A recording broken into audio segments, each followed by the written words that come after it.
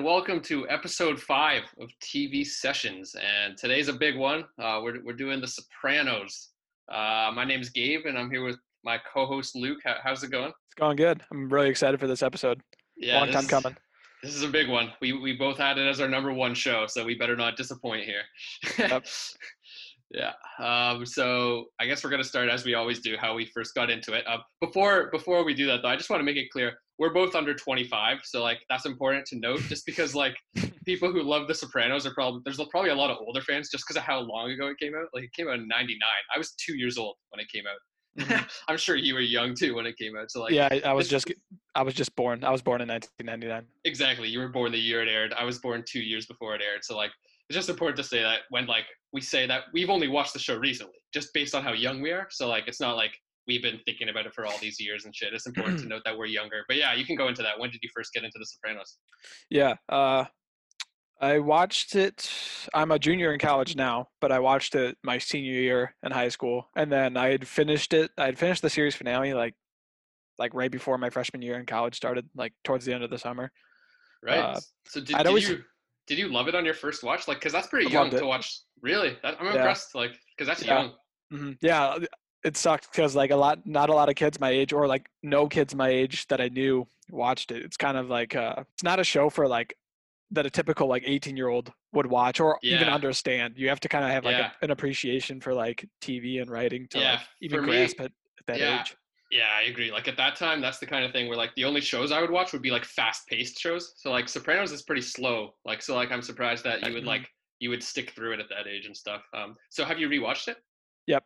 Uh, like a month or two after I finished it, my brother had not seen it yet. I watched every episode with him as he watched it for the first time. So, and then on top of rewatching it, I've rewatched countless episodes. There's Yeah. probably episodes that I've watched like 5 times. Yeah, So, it is one of those shows you don't have to rewatch every episode. You can just throw on a random one. I think I mentioned that in our first episode when we did top 10 shows, how easy it is to rewatch. Like just I want to watch a random episode, season 2 or season 5, and it's still good. Like because they're mhm. so self-contained. That's what's so Yep. awesome about it.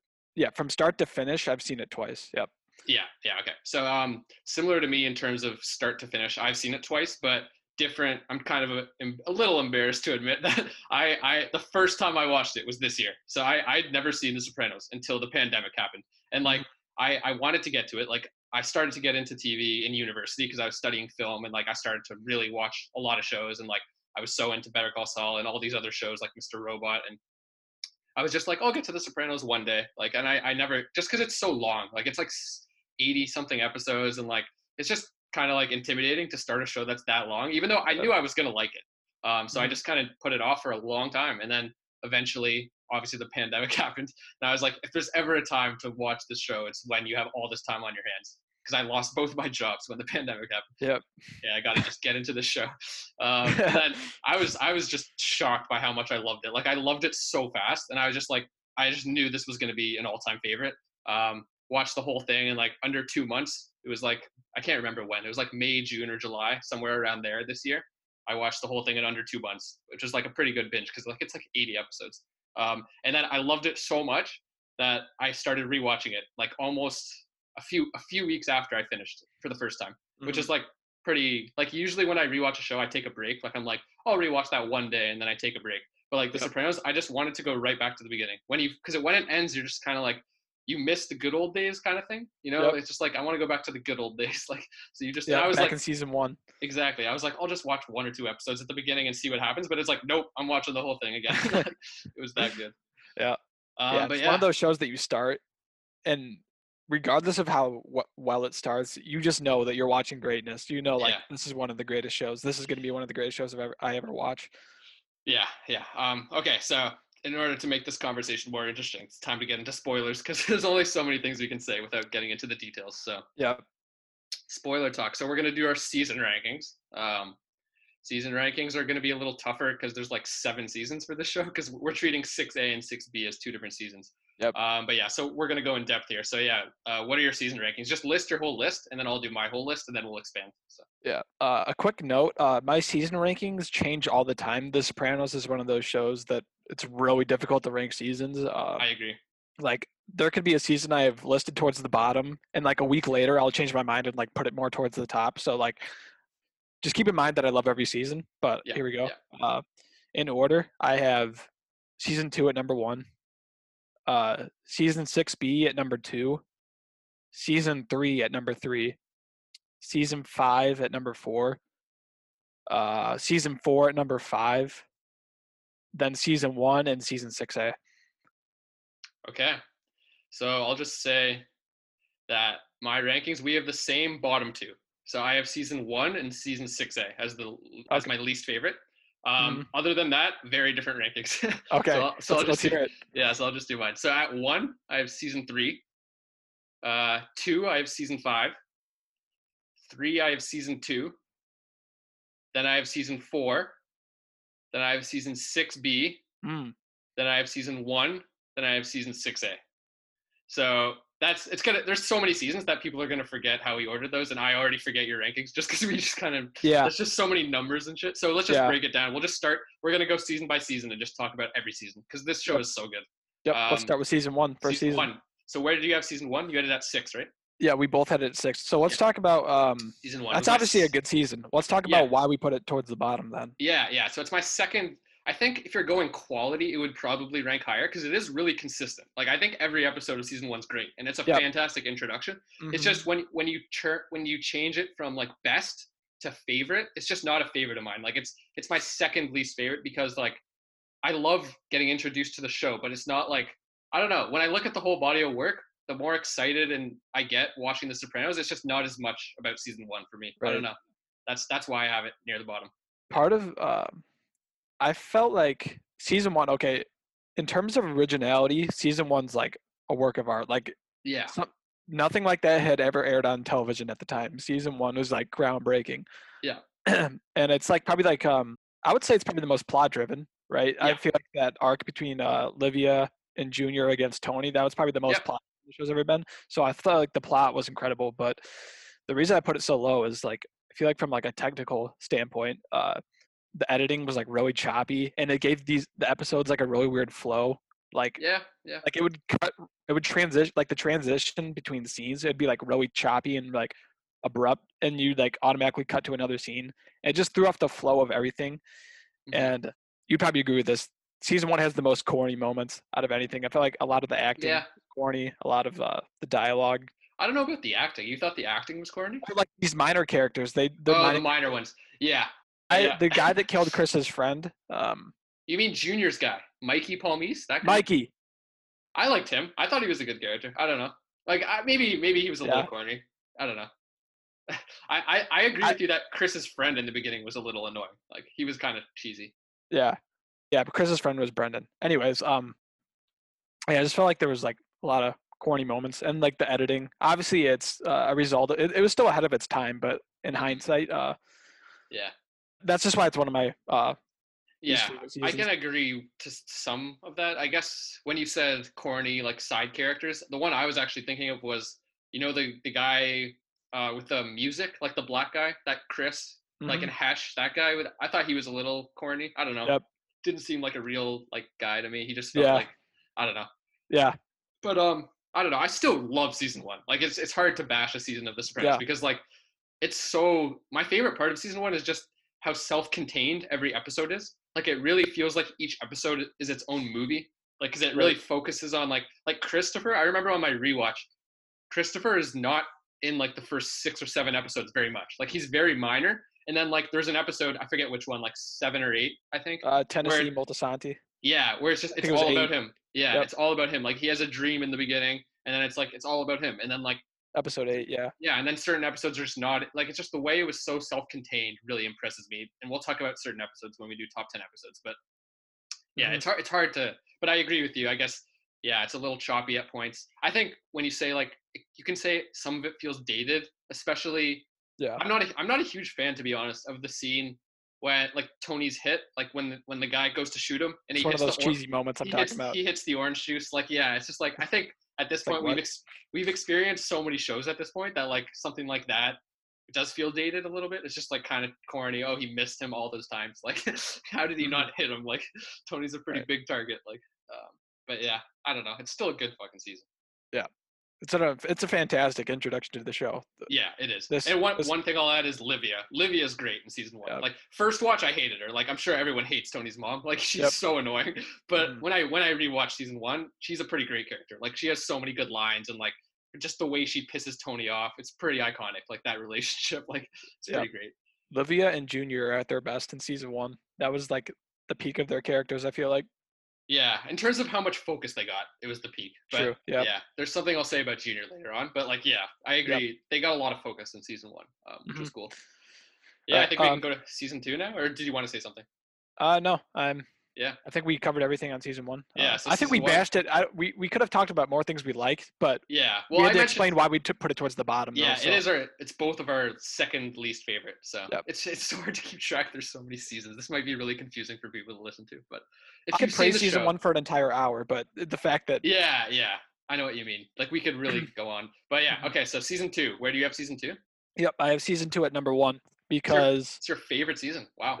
well, it's hard because I don't really have. It's hard to say I have a favorite season when it comes to The Sopranos, but I decided to put it at number 1 because it's the season where I really realized this is why The Sopranos is the greatest show of all time. It's where like I felt like it was such a nice step up from season 1, both from like the writing and like the editing and cinematography. It just like really hooked me because that was like the only thing missing for me at the time. And then they fleshed out every character so well. I felt like the Christopher focused episode, D Girl. Yeah. I remember really enjoy. He got an episode in season 1, like we mentioned earlier, but Yeah. episodes like D Girl, they really just fleshed out the side characters. And then the Pussy FBI plot. Yeah. That had really good build up and it had a really satisfying payoff. Yep. And just I don't know. I just felt like the overall season as a whole, it was like flawless. I felt like they balanced the family aspect of the show and the mob aspect of the show better than like any other season. I can't say exactly why, but I felt like there was such a good balance between those two halves of the show in season 2. Yeah. I just thought it was like pretty flawless. Yeah, that's good. I am a huge fan of season 2. It's not my favorite, but I have season 2 at number 3. So it's my third favorite season. Yep. Yeah, I agree with one thing that lowers season 2 for me is obviously it's my third favorite, so I love it. But one thing that doesn't quite make it in the top 2 is I don't like the first half of season 2 that much. Like it's okay. Like Janice's introduction is good, but the Richie episode, the episode where Richie first shows up is good. But the Italy one, I don't really like the one where they go to Italy that much. I don't know, and like they get Furio and the cars, and I don't know. Yeah. I really like that episode. Yeah, you like that one? I don't know why I don't like it. Yeah, it's just kind of slow and like it's good. It's important because they get Furio and like that carries on. But I don't think it was that interesting, to be honest. I thought it could have been better. It's like, oh, they're going to Italy and like you're excited, but then nothing really happens. I don't know. Yep. I just like those little misadventure episodes where they go off and do like, it's like a change of scenery. I don't know. That's probably why I enjoyed it so much. Even though it doesn't work plot wise, really, it's kind of like why are we doing this? You don't need to spend this much time. There's one part I like about that episode though is Paulie. Paulie's like he's so excited to go to Italy, and then like it kind of bums him out because he's like he's just not accustomed to Italy at all. That's why I like that episode so much. It says so much about the characters and their culture. It says a lot about like Italian Americans. I remember at the end, Paulie's in the car and he's looking at like really ugly landscapes in New Jersey, like bridges and all this ugly shit. But he's in the car and he's just smiling. So it's like he's happy glad to be back. He's glad to be back in like shitty New Jersey compared to like beautiful Italy. And it just shows that like Italian Americans, they think they're gonna be like, oh, my roots are in Italy, like that's where I'm gonna be most. But it's like no, they're Americans. Like they feel closer to like New Jersey. Exactly. I thought it was funny, Christopher. And then I think Tony was annoyed during that scene. I think he was pissed to be back because he appreciates the culture in Italy. That's true. And then Christopher's sitting there just high as a kite. He has no idea what's going on. It was just really. And they showed it showed a shot of each of their faces to show like the different states. Mentally they were in. I thought that was really well done. Yeah, fair enough. And then well, the reason I just talked about how I don't like the first half of season 2. The reason that it's number 3 for me, it's my third favorite season, is the second half is outstanding. I think that's one of my favorite stretches of the whole show. Is the second half of season 2. You actually mentioned D Girl, so D Girl till the finale. That's one of the best stretches in the whole show. What about the one before that, the Happy Wanderer, the gambling episode? Season 2? The gambling. Yeah, that's a good one too. That's the guy from the Terminator, right? The actor. I forget the actor's name, but yeah, that's a good one too. That's true.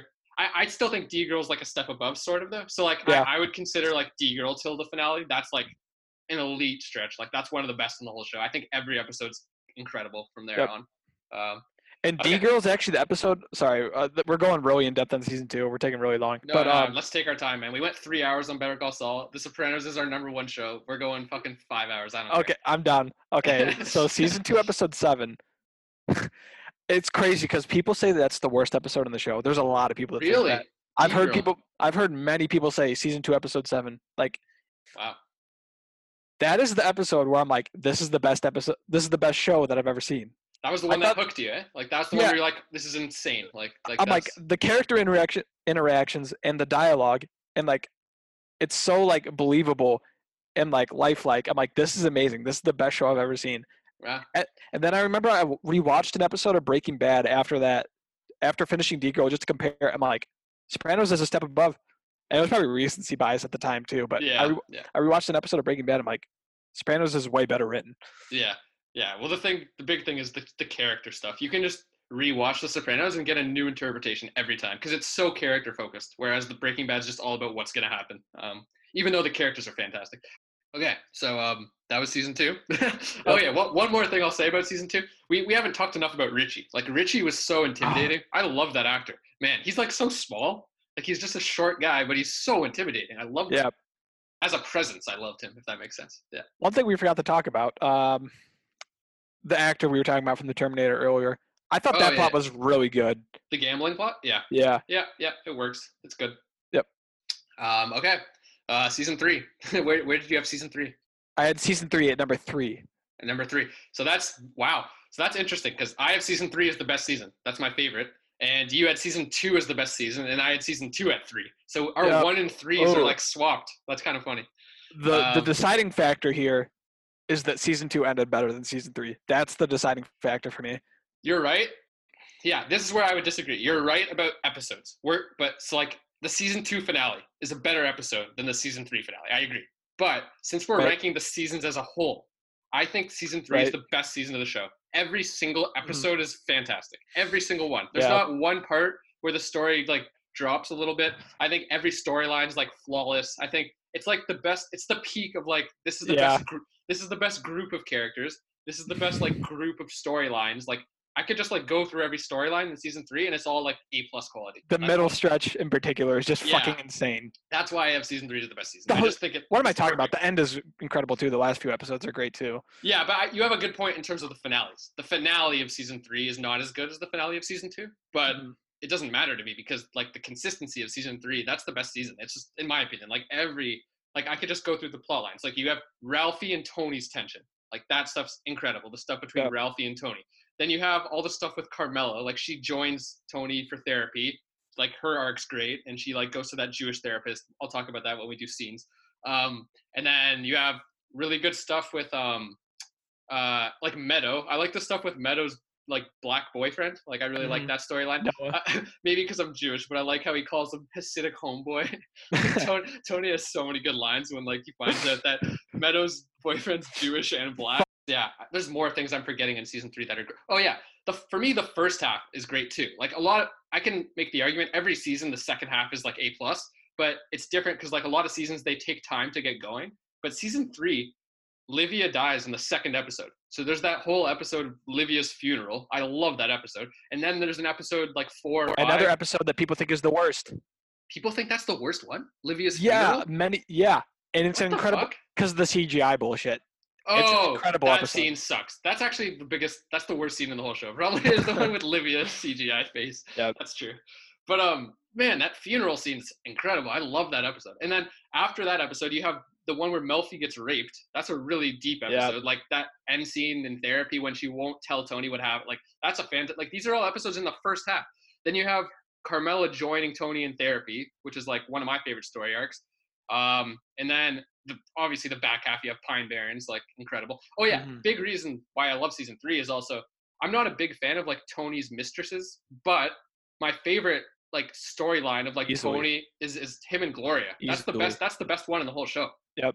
That's the most interesting relationship in terms of like Tony's flings, like because and the chemistry they had, like the acting. Like I thought they had really good chemistry. I think that's like the best relationship he had, other than obviously Carmella. Like it's the most interesting one, and like Yeah. man, the way that pays off and the way it builds, it's so good. Like Hmm. yeah. Also, Junior's hilarious in this season. Like Junior just cracks me up, man. He's so Yeah. funny. I Yeah. love Junior. That's where they really start fleshing out Junior a lot. He's like, Mhm. it's not really a midlife crisis because the dude's like 70, but he's having like this. He's just Um, going through some shit. It's where he's like, he's losing his mind. He's stuck inside all yeah, day. that's what it is. There's that stuff where he like tries to go to funerals. That's so funny. He's like he wants to get out of the house, so he gets his Yeah. lawyer to like That's, let him go to funerals and shit. I think that's So season funny. 5. Am I getting my Really? seasons mixed up? I thought that was season 3. Well, he also did it in season You 5. know what? I think you're right. He does do that in season 5. Yeah. Maybe you're right. I'm getting Junior mixed up because it does. Junior's like storyline of being stuck in his house is like that's like 4 seasons, isn't it? Like that's a long time. Yeah. Like So the whole show. yeah, it all blurs together. But yeah, I love Junior so much. We'll talk about it when we get to characters. But yeah, I think that's enough on 3. I made a pretty good argument why season 3 is my favorite season. Can we That's talk the about one. AJ for a sec? Oh, AJ. Yeah, good point. I feel like he's just this little shithead, but I like a lot of people hate him. I sympathize with him quite a bit. I enjoy AJ in the first half of the show. Like the first 3 seasons when he's younger, I enjoy him because like just the way Tony tries to parent him and shit, it's just so entertaining. And like season 3 is actually a good season for him. That's the one where he has the panic attack in football, doesn't he?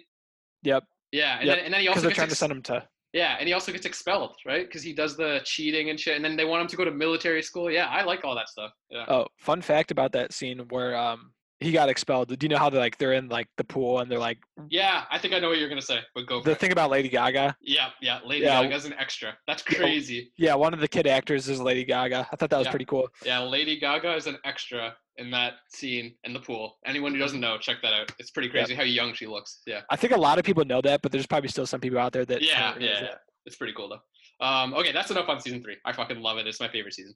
Yep. Okay. Season 4. Where did you have season 4? I have season 4 third to last, aside from season Okay. 1 and season 6A.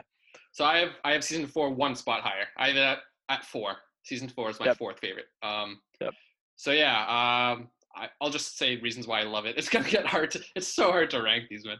But I love the Pie My stuff, the horse and Ralphie and Tony's tension. I like just Tony and Ralphie's tension is some of the best stuff in the whole show. That's why I like 3 and 4 so much. The only reason I have 4 a little lower is the first half is a little meh. Like the first half it takes a bit to get going. I also like Christopher's drug addiction. Like it's kind of the climax of Christopher's drug problem. That's my favorite Christopher season. Yeah. 2 and 4. I think 4 and 5 are probably my favorite. Oh, true, 5. Yeah, but Christopher's great in 4. And 6. What am I talking about? He's great dude, all the way through. These characters are so good. It's hard to like pinpoint why. Anytime you're trying to argue why something's worse, it's too hard because this show's a masterpiece. But they're all good in different ways. There's not really. You take a different thing out of every season. Yeah. This is why this doesn't like the ranking of seasons doesn't really work as much for this. Yeah, show, it's too good. It's just kind of we're just kind of rambling on why certain seasons are good, but it's still fun to rank them, even though it's kind of bullshit. They would change on every rewatch, to be honest. Like, yep.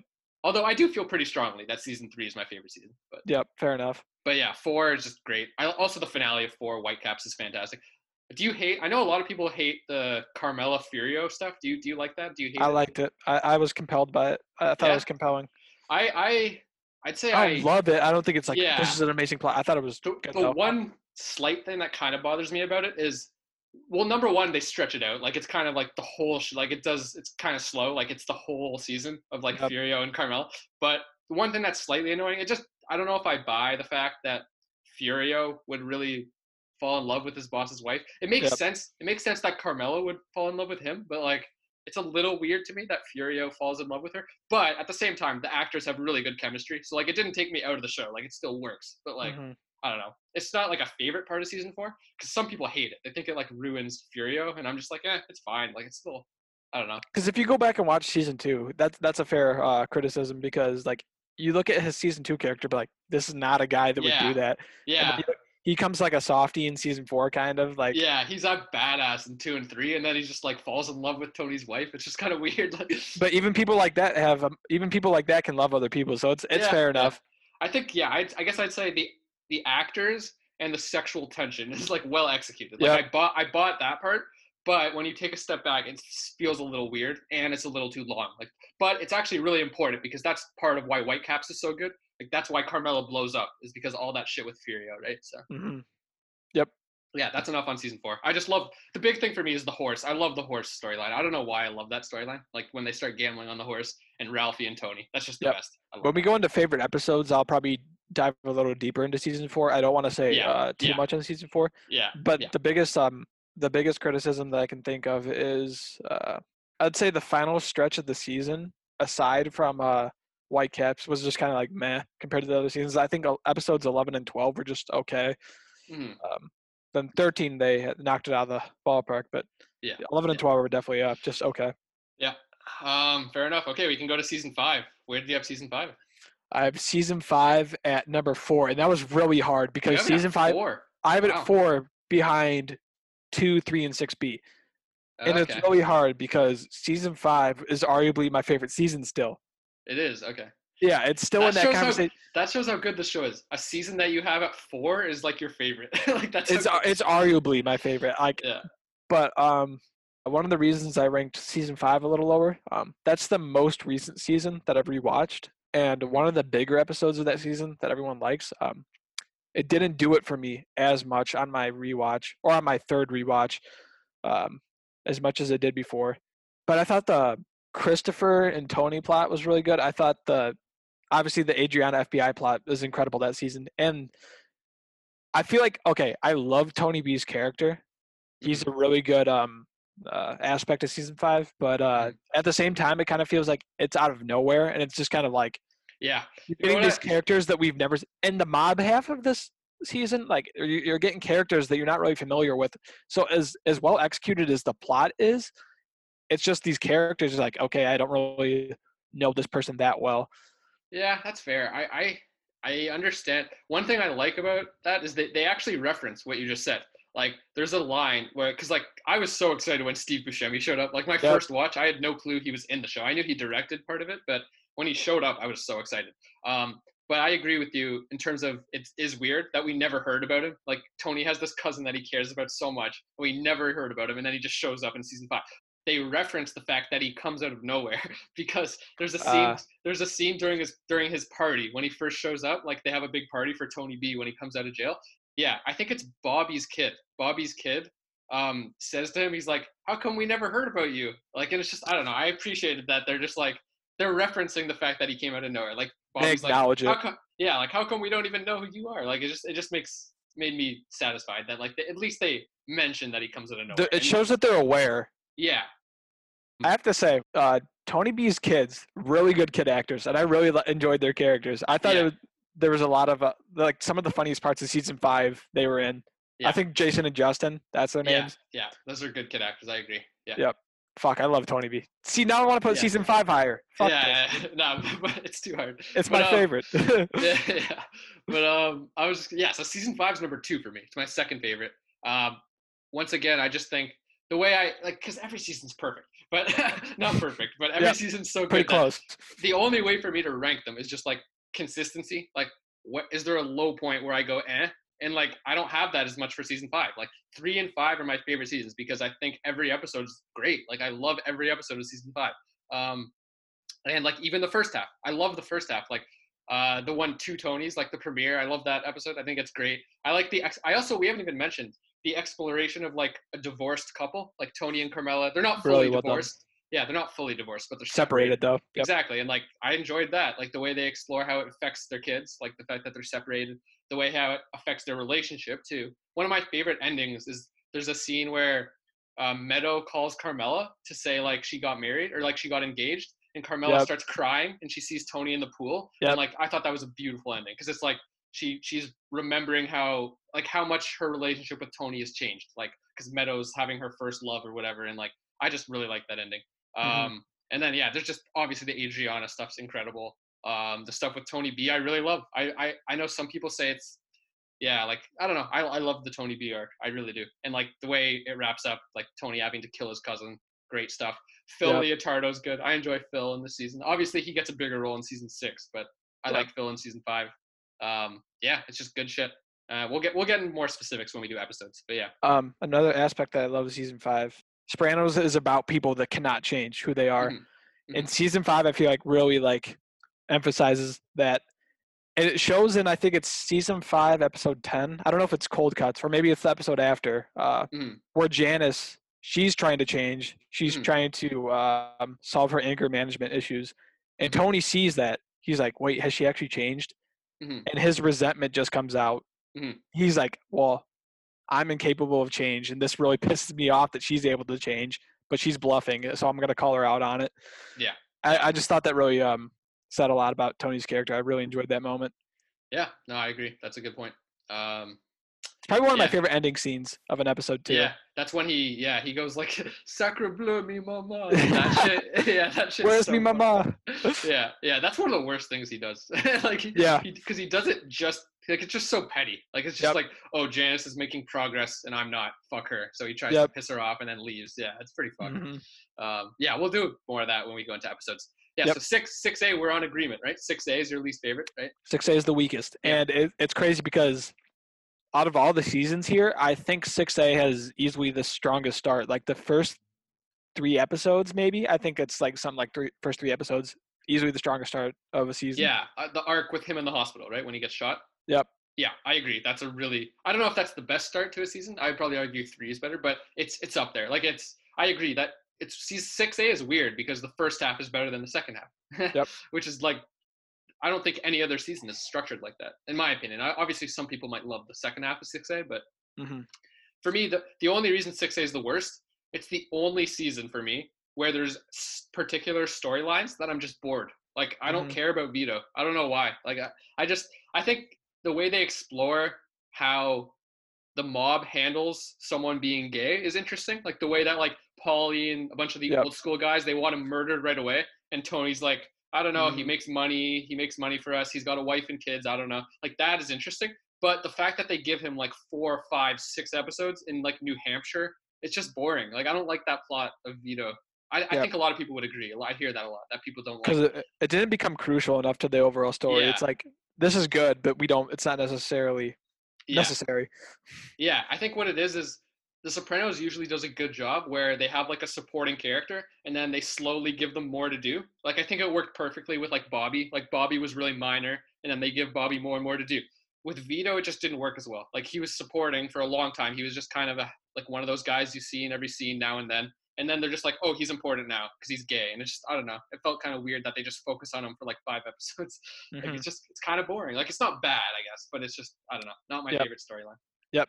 And it definitely fizzles out towards the end. Yeah, Fair just enough. not compared to other seasons though. Like it's just like a very underwhelming finale of season Yeah. 6A is pretty underwhelming. I think it's just like that whole second half. You're expecting it to build to something big, and it just doesn't. That's why it's my least favorite. Like it's just, yeah. I don't know. And- I don't even remember the 6A finale. Like what happens? Like I don't even remember.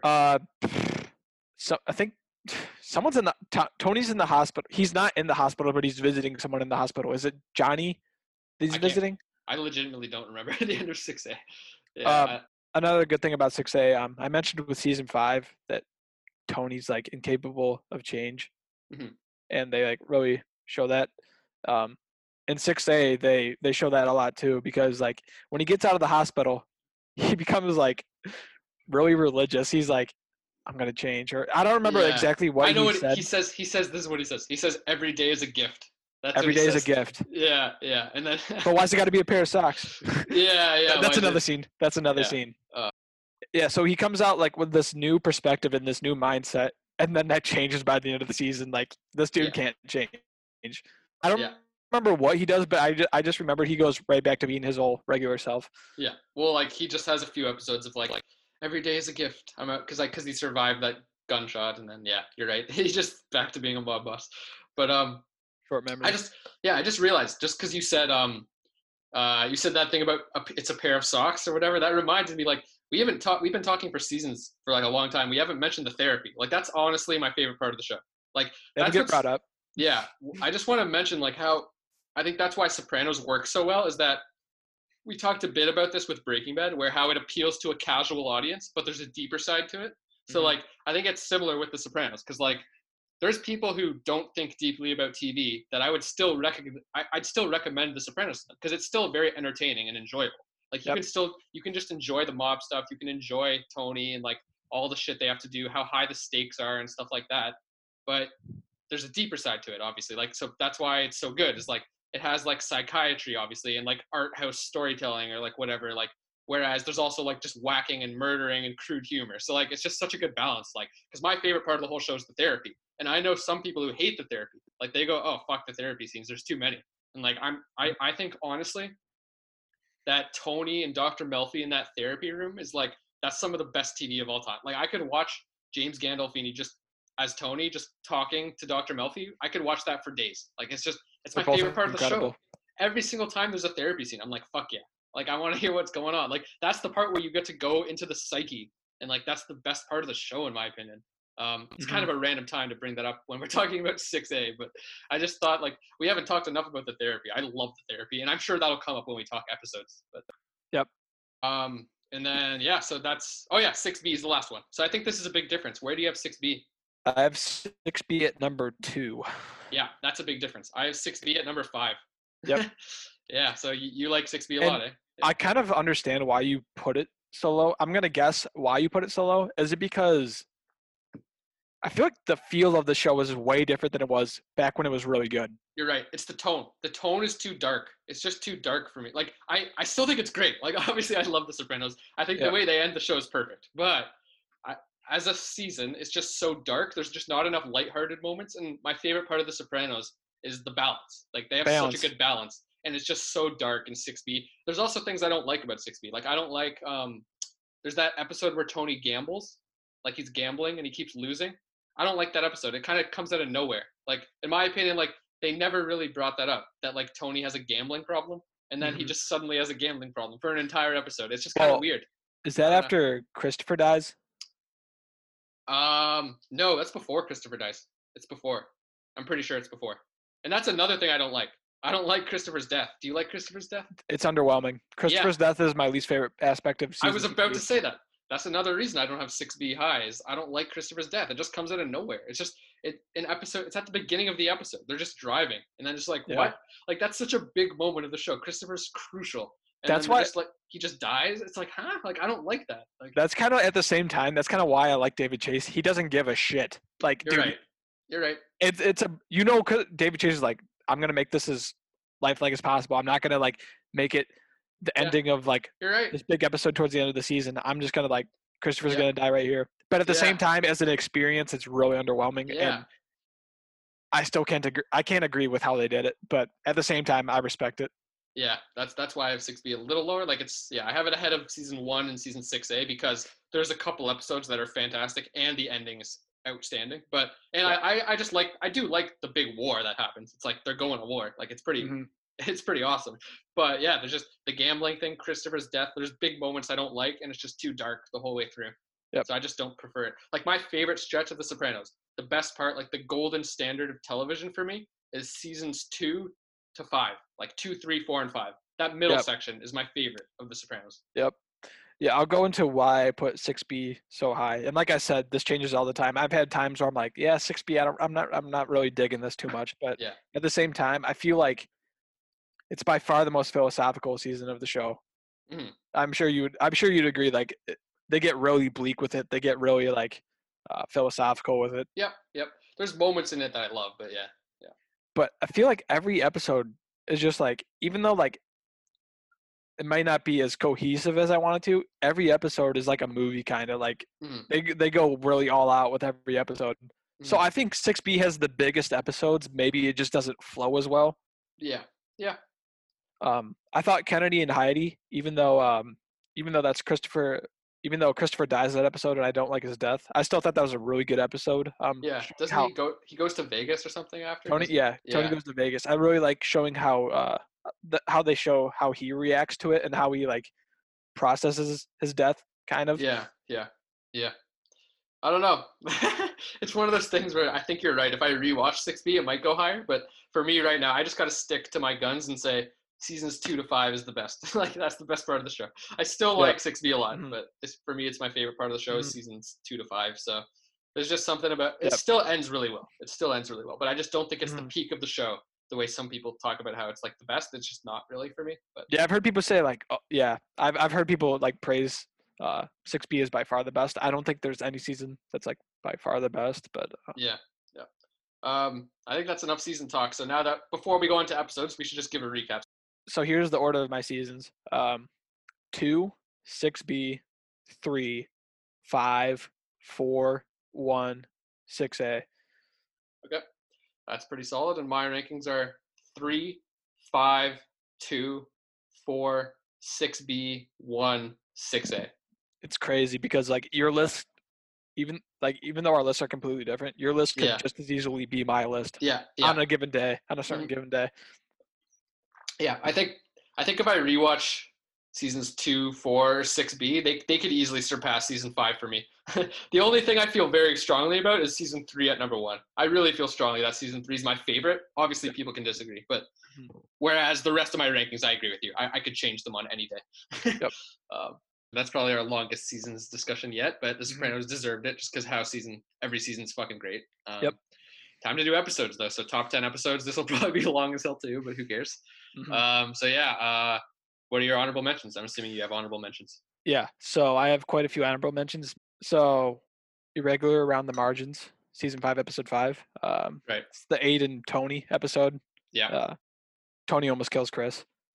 That was a really compelling episode. I don't even have that. Honestly, Really? I think it's one of the more overrated episodes. Yeah, I don't know. Yeah. Like it's good. The acting is incredible when Tony almost kills Chris, but like I just don't buy that Aid would want to sleep with Tony. It just makes no sense to me. I don't know. That's fair. It takes me out of it. Like the fact that Aid would actually be interested in him as like a romantic person, like it just doesn't work for me. I can understand that. I was able to buy it, so it didn't affect my viewing experience too much. I thought it was really entertaining. Yeah, people love that episode. I'm in the minority, but yeah. Yep. Cool. Yep. So another one is long-term parking. I think that's the one that would shock a lot of people. Everyone has that. It's flashbacks to The Wire not being in your top 10. You don't have long-term parking in your top 10 episodes. That's don't have long-term parking. I thought I was gonna surprise people because I have it lower, but it's still in my top 10. You don't even have it in your top 10. I have it as an honorable mention. I love character-focused episodes. This is a plot-driven episode.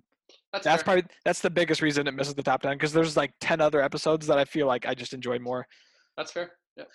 Season 3, episode 2. I don't know how to pronounce this. Proshai Lavushka. Yep, that's the one with Livia's funeral, right? Yep, that's an honorable mention that came really close to my top 10. Kennedy and Heidi, even though Christopher's death is underwhelming, I thought the episode as a whole was like really well executed. It was really well done. Yeah. The Second Coming, that's another episode from season 6B. AJ's suicide episode or a suicide attempt. I thought that was like a really like one of the most emotionally impactful moments of the show. And then another 6B episode, The Blue Comet. I feel like some people enjoyed this episode a lot more than I do. I thought like I don't have it at all. The Blue Comet. I don't like the Blue Comet that much either. Yeah, I thought like the scene that sticks out is the ending of Blue Comet. It sets up the series finale so well. Yeah, that's true. The end scene's great. When he has a gun and he's in bed. Yep. Yeah, that's a good And scene. I feel like the stakes are higher than ever in the Blue Comet. Like when like I think that's why people love it. It's because it's when shit goes down. Yeah. Yep. Yeah. Tony's telling AJ to pack a bag. It's like sort of like Ozymandias kind of almost. Yeah. Well, I get what you mean because like I don't even have it in my honorable mentions or my top 10. And it kind of backs up why I had 6B a little lower. Like I do have 6B lower. I think it's kind of dumb to be honest that Bobby is buying.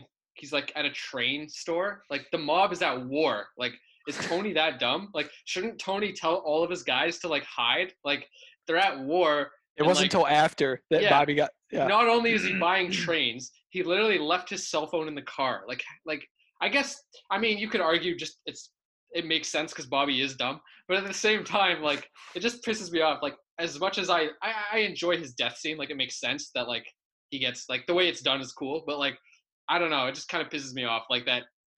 Bobby's that like what are you doing? You're literally just buying trains in the middle of the day chilling and your whole mob family's at war right now. What are you doing? See, I haven't rewatched that episode in forever, so I didn't realize that he left his phone in the car for one. Yeah, and I also didn't realize that they knew they were in danger, right? Like that at that point they're at war. Like they're literally like they know Phil is after them and they're after Phil's guys. Like it's all a war. Like and like see this is how another rewatch could like completely change my episode rankings and stuff like that. So like keep that in mind as we're going through this. Yeah. Well, people love that episode, so I'm probably I don't know, like I might be in the minority, but I just I think it's good. Like I don't hate it, but like It's not a top 10 episode or an honorable mention. It's not even close. Yeah. Yep.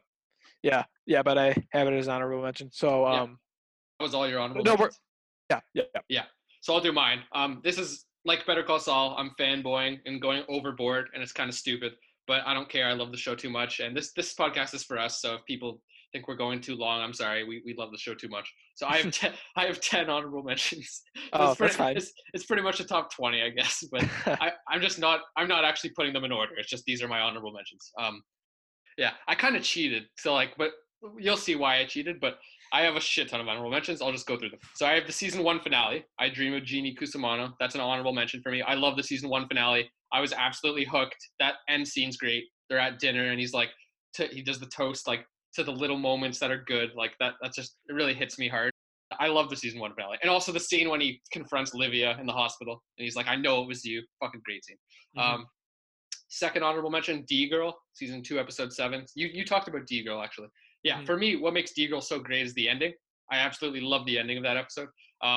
It's you have Pussy in the bathroom crying at Mm-hmm. AJ's confirmation, and then you have Tony giving an ultimatum to Chris. He's like, either you're with me or you're not with me. You have 10 minutes. And then Chris goes outside and he starts thinking. And I think it's one of the best endings in the whole show, in my opinion, because like it really juxtaposes two it's showing you two mob guys at different stages. Like this is Pussy, who's like been in the mob for a long ass time. He's fucked, like he's caught between the FBI and Tony. He doesn't know what to do. And it's Chris at the beginning, and like, do I commit to this mob life or not? And it's perfect. Like, So, and the song, it's just such a good ending to yep. D-Girl. I love that ending.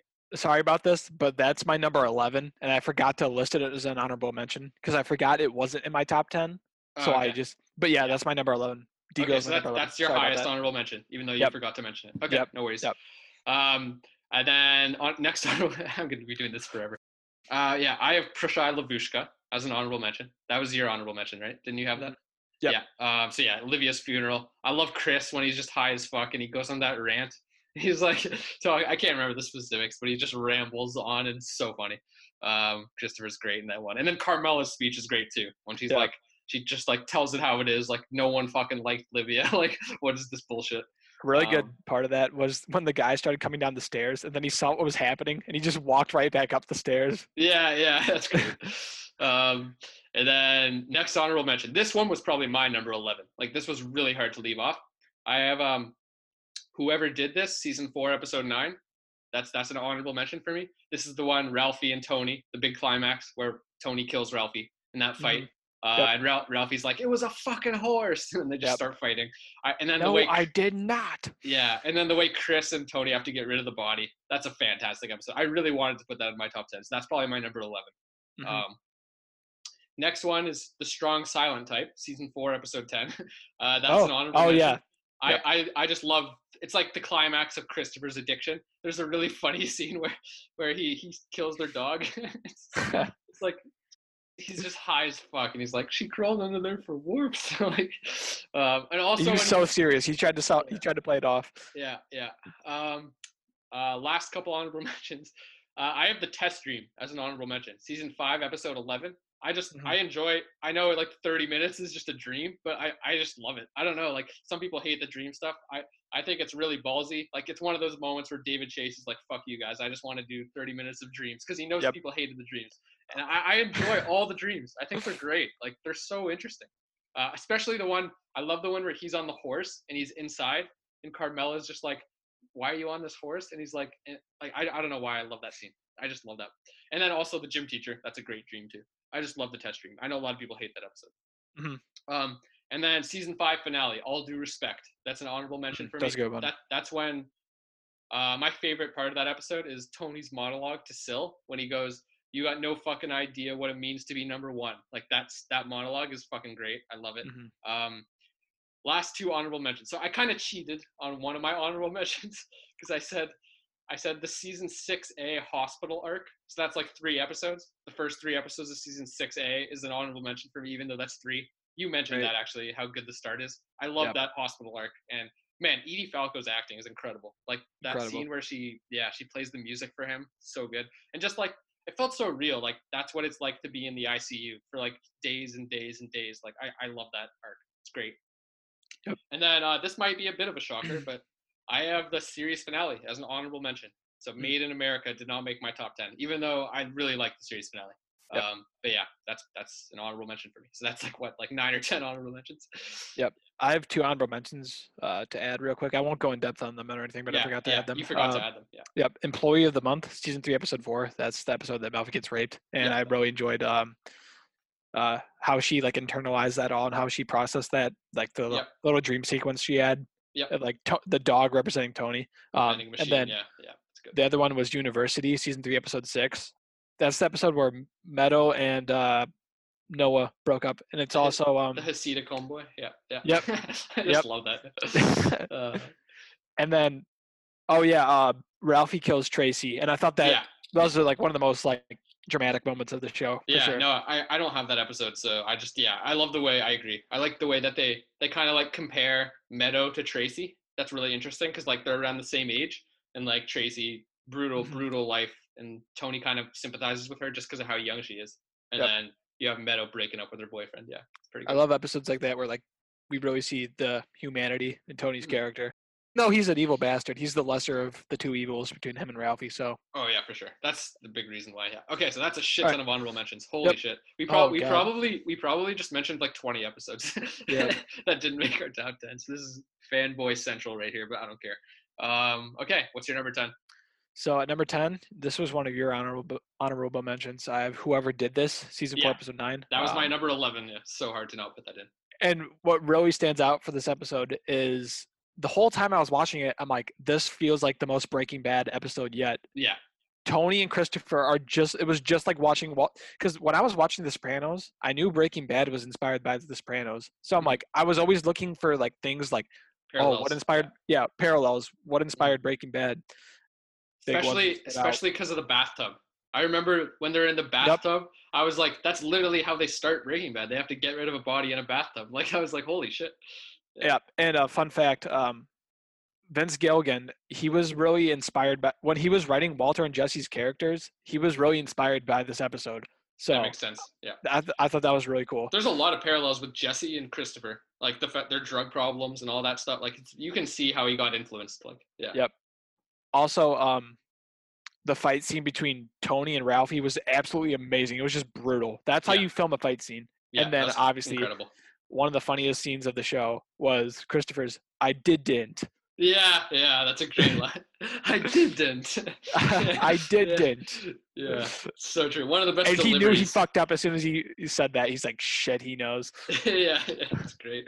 And then also the tractor. I like that part too. When they're on the tractor and like Tony's like, yo, I know how to drive a tractor. Fuck yeah. Because his dad's construction company. Yeah, it's great. Yeah, it's a great episode. He does it with ease.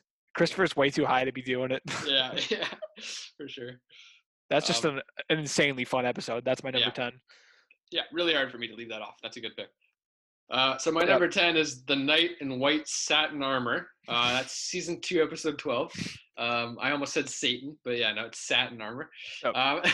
So the biggest moment of this one is obviously Janice killing Richie. I really love that twist. I think it's great the way they build up the whole season. It's like it's building. It's like Tony versus Richie. There's going to be a showdown. Tony versus Richie. Tony versus Richie. And then they literally put a hit out on Richie.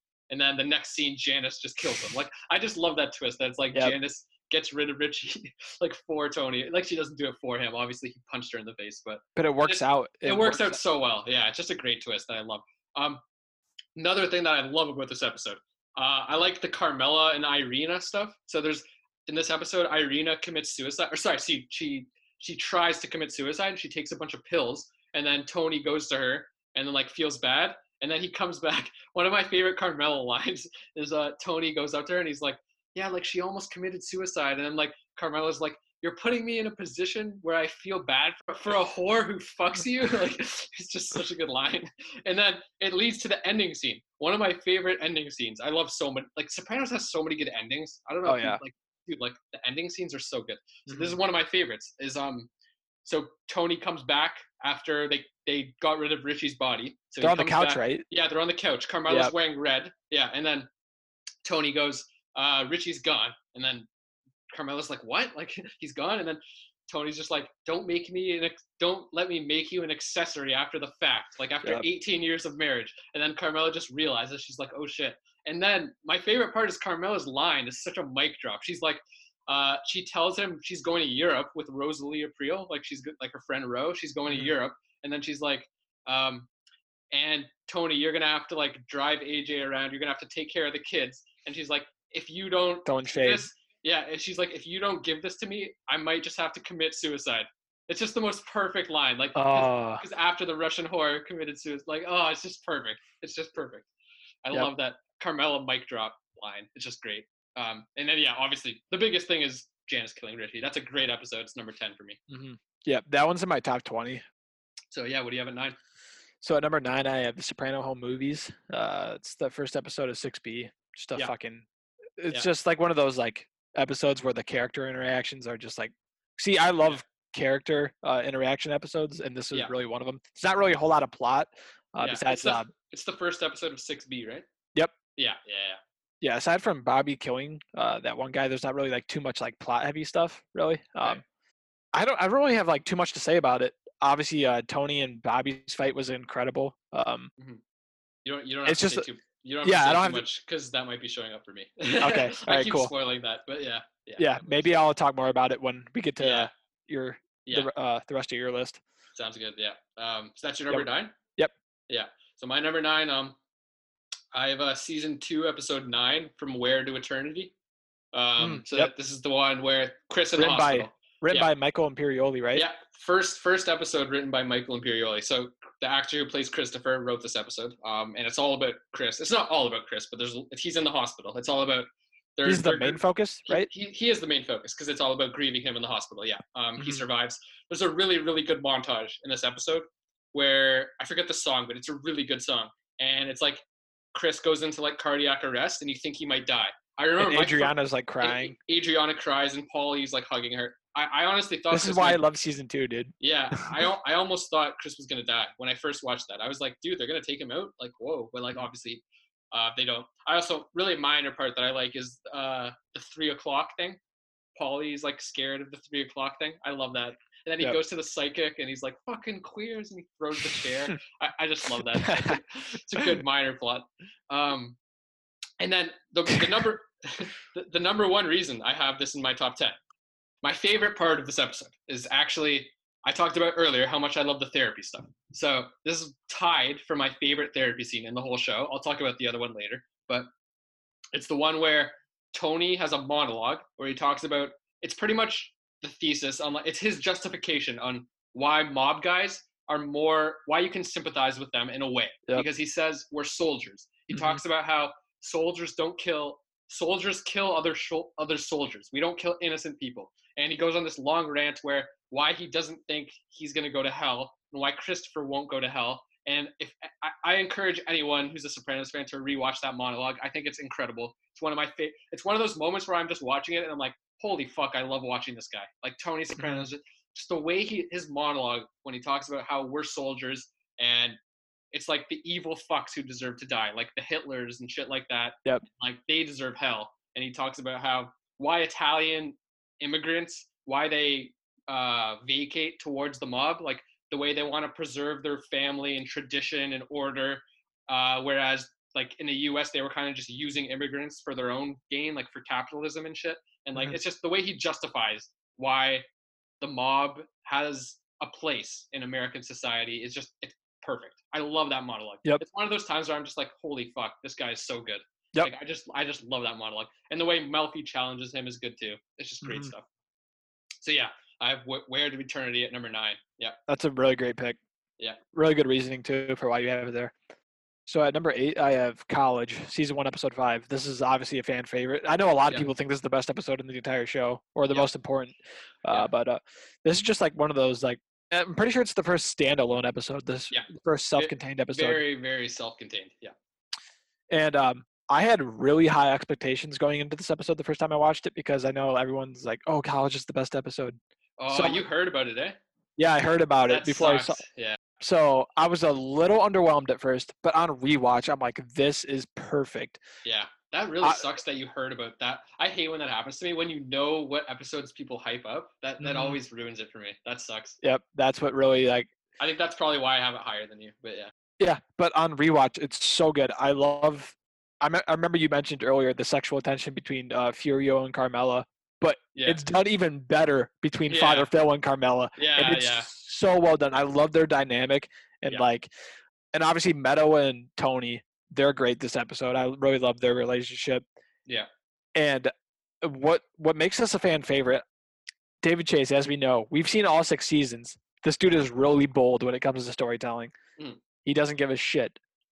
And this is one of those this is like the first episode where we really see that boldness. He doesn't give a shit. He makes this guy really lovable for the first 4 episodes. And then he just murders this guy in cold blood. Mm. That's true. like, yep. Yeah. So I think College just really stands out to me. Yeah, that's a good pick. That's your number 8? Yep. Okay, so my number 8 is Marco Polo, season 5, episode 8. Mm-hmm. That's my number 8. Well, it's similar to why you said you had College as the self-contained episodes. So Marco Polo is one of the most self-contained episodes for me. It's pretty much all about a party. That's the whole episode. It's just there's a party for Carmela's dad. And I just love these kinds of episodes. This is where this show is so much better than other shows, is nothing happens plot-wise, but I don't care. Like, I just enjoy being with these characters. Like, I don't care about the fact that there's nothing that progresses the story because I just like these characters. So it stands out to me because, like, I don't need shit to be happening. I don't need exciting things. I just enjoy these people. And it's like one of those episodes where it makes you realize, like, this is going to sound cheesy as fuck, but you're not watching a show. You're not watching the show. You're living the show. You know what I mean? Like, it's like you're living with these people and shit. Like, you're not actually, but like, that's why I love Marco Polo. As close as you can get to exactly actually living. Like, it's so intimate the way they do this party. It's like you're at this party. That's what it feels like. It's so good. I also really like the relationship between Tony and Carmela's dad. What's his name? Hugh or something? Yeah. Yeah. I love it. I love that because, like, at this time they're separated, and like this dude loves Tony. Yeah, he just loves Tony, and like you can tell that it's sad. It's sad, like, honestly, because like Tony wants to like still have a relationship with him, but like Carmela, it's just too awkward and like all that stuff. And then obviously the stuff in the pool is great. They throw Carmela in the pool. I enjoy that. It's a good moment. And it's just a good episode. It's really wholesome. It's really wholesome. It's like, it's all about, you know what? I feel like this proves what Tony says in the season 1 finale. In the season 1 finale, when Tony's like, it's about the little moments. You know what I mean? And like this episode is about the little moments. It's just like family in a fucking pool. Obviously, like it's just fun. It's just fun. Yeah, I'm getting in my feels. Yeah, I'm getting in my feels. Yeah, we're both gonna be in tears. Yeah, that's just. We just start crying.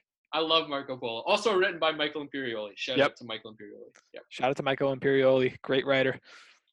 I just realized I just had back-to-back Michael Imperioli episodes. Oh yeah, you did. Yeah, my number 9 was From Where to Eternity. My number 8 is Marco Polo. There you go. And you prefer Marco Polo. So you think that's his best work on the show. That's his best episode that he wrote. Yeah, yep. I think so. Yeah. And you know what's interesting? Chris is barely in it.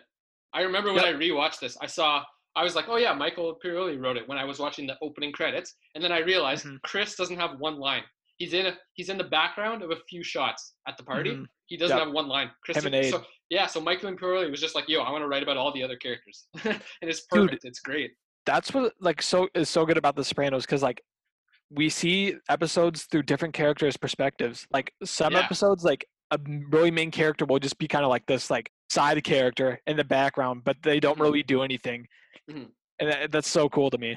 Yeah. There's like other shows, every character is like equal screen time, equal amount of dialogue. That's what makes The Sopranos, each episode, it makes it feel like a movie because they give so much focus to like one or two characters, and then they're just absent. Like that happens a lot. Like with Christopher, with like Janice, with Bobby, like with Junior, like with Carmela even. Like sometimes they just don't get that much focus, and then all of a sudden it's all about them. Like it's perfect. Other than Tony. Tony's the only one who's like he gets a lot of focus in every episode. Mm-hmm. But yeah. And having such a big ensemble allows them to do like awesome things like that. It's so cool. For sure. Yeah, we can go to your number 7. Yep. So at number 7, I have The Test Stream. This was one of your honorable mentions. Oh, wow. It's in your top 10. I'm impressed. Yeah. Yep. I have it at number 7. And I remember, I don't know if it's still my favorite aspect of the show, but on my first watch especially, the dream sequences were always by far like my favorite aspect of the show. Yeah. And I remember thinking like, how long are they going to go on with this? And they went like I think like you said, it was 30 minutes. I thought it was going to be the whole episode. I remember I had that thought. I was like, are they going to do dreams for the entire episode? I think It might be a little less than 30 minutes. It might be like 20 minutes, but it's I think still, it was like 20. It's longer than 20. I know that. It's like yeah, 20. 27 or something like Yeah, that. it's pretty crazy how long it is. Yeah. But like aside from like the last 5 minutes, the rest of the episode was a dream sequence, and I Yeah. thought they did this was like one of their masterpieces when it came to dream sequences. They depicted Tony's mental state and how he was like, how he was processing the whole thing with Tony B and Yeah. Phil's brother. Yeah. And they depicted that so well. But yeah, Test Dream really stands out for me. Arguably the best dream sequence in the show. Okay, so you had the Test Dream at number 7, right? Yep. Okay, so my number 7, I have Amour Fou. This is season 3, episode 12. This is your number. This is your number 7. My number 7. Yeah. Yep. So Amour Fou. For me, I have it this high. Like I said earlier, when I was talking about season 3, Tony and Gloria is my favorite fling. Like out of all the affairs he has, that's my favorite one. I love their dynamic. I think they had incredible chemistry. Those James Gandolfini, and I wish I knew the name of the actress who plays Gloria, but I don't know. But she's a great actor. I thought they had great chemistry. And holy shit, that fight! There's a fight in this episode where it's when Gloria ends up driving with Carmela in the car, and then Tony finds out about it, that like she drove his wife home, and then he goes to confront her, and she like says some shit about like she'll tell Meadow, like, and like she threatens him, and he just fucking grabs her. He like throws her over onto the counter and onto the, and he starts strangling. Dude, that was she throws a steak at him, right? Well, that actually the steak's a different episode. That's in a different episode. Yeah, I'll talk about that when another episode comes up. But yeah, that fight sequence, like he starts strangling her. I thought he was gonna kill her. I was like ready for him to murder her. Like, and then she's like, I think the fact that she wants him to kill her is what makes him stop. Like he doesn't kill her because she knows she's a little fucked up and she actually wants it to happen. But yeah, man, that's one of the most intense scenes in the whole show, in my opinion. Like I wasn't like sweating, but like I was like, holy shit! Like just the weight of that argument, like it really hits. Like it's like holy shit. The way they execute the tension is incredible when he grabs Gloria and throws her on the ground. And then also there's the stuff about Jackie Jr. because like Jackie Jr. does the heist, the poker thing. I think that's this episode. And then Tony and Ralphie. I love the dynamic between Tony and Ralphie, man. Like it's such a good dynamic. The way Tony still resents Ralphie for what he did to Tracy, but he knows he needs Ralphie. And then the shit with Jackie Jr. happens, and he's like, he leaves it up to Ralphie. He's like, yo, it's your decision. Like you get to decide what happens. And then like he's trying to like make it seem like he's doing him a favor because it's like, yo, Ralphie, I'm giving you power because it's your decision. But at the same time, you know, it's just Tony doesn't want to do it. Like he's just like, yo, it's your responsibility. Even though I kind of think it was obvious they were going to kill him. Like there wasn't really any doubt in my mind that they were going to let him live. So like obviously Ralphie's going to decide to kill him. I don't even know. It's kind of ambiguous like who had the final say. Like it's possible that Tony wanted that to happen anyways, but I still love that dynamic. And Jackie Jr. and the poker thing is still a great scene. Like he's so dumb, but it's just really entertaining, like watching him do that shit. Okay, and then one more thing about this episode, I really loved one of James Gandolfini's best moments, in my opinion, is after they're helping Furio because Furio got shot at the poker game, so they take out the bullet from Furio, and then they're after they take out the bullet, Chris is like pissed off, and because Chris was at the poker game, and Chris is like, yo, like we got to kill Jack. And then Tony gets really mad and he throws him against the wall and he's like, whatever happens, I decide. And he's like, you don't got to love me, but you will respect me. That's one of James Gandolfini's best moments. I love that scene. It's his eyes. It's his eyes, man. If you look at his eyes when he does that, the way he delivers that line, but you will respect me. In his eyes, it's fucking perfect. Like, dude, I love this episode. Amour Fou. It's my favorite. Actually, it's not. Never mind. I take that back. I was gonna say it's my favorite penultimate episode, but there's one I have higher. But oh yeah, I know which episode. Yeah, but I was just gonna say I love this episode. So there's that great fight between Tony and Gloria, and then there's this great moment with Tony and Chris. I love this episode. Yeah. Yep. Do you remember the ending scene of this episode? It's some kind of montage, isn't it? It's Patsy Parisi. Yeah, the final scene is Patsy Parisi driving off, and I think it does a really good job just showing the duplicity of the mobsters' lives, like which is a huge theme in the show, just showing the duplicity of their lives, family and the mob lives. Yeah, and I was just gonna say that reminds me. So I've been talking about all these good scenes: Tony and Gloria, Tony and Chris. Another great scene when Patsy threatens Gloria. That's a great scene when he's in the car Dude, that threat, that hits hard. You're like he I'll be executes. scraping your nipples off the seat or whatever, Yeah, yeah, off the leather seat. that's a good fucking scene. Okay, yeah, that's enough on Fu. It's my number 7. Fucking love that. Love that. Yep. One of the best penultimate episodes to a season. Season 3, episode 12. Yep. Okay, what do you have at number 6? So number 6, this is one that you already had on your list. Marco Polo, season 5, Yeah, episode 8. yeah, you got it a little higher, a little higher. Yep, just a little bit higher than you did. Yeah, pretty much for all the reasons you said. I thought you mentioned you loved the relationship between Carmela's dad and Tony. Same with me. Yeah, Whoever plays her dad, really good actor. yeah, he's great. I actually thought he was going to die this episode too, Oh yeah. because they were setting it up really well. They were like building up his character, Mm, and he got really blackout drunk this episode. So when he Yeah. was passing out, he like stumbled and fell. I thought he was having a heart attack at first. I was like, yeah. oh shit, they're actually doing it. No, but they didn't end up doing it. Yeah, that cracks me up the way how drunk he is. It's so funny. Yep. And this is also another episode. We mentioned season 2, episode 4 says a lot about Italian American culture. This is another one of those Yeah. episodes where Carmela's mom, she's like a really like a devout Italian, like a really hardcore Italian. Yeah. And She's she's like, embarrassed about her friend, isn't she? yeah, she's embarrassed about the doctor that's there. I'm assuming that doctor doesn't like approve of Italian American lifestyles. Right. Um, but Tony is like the definition of like that stereotypical Italian American.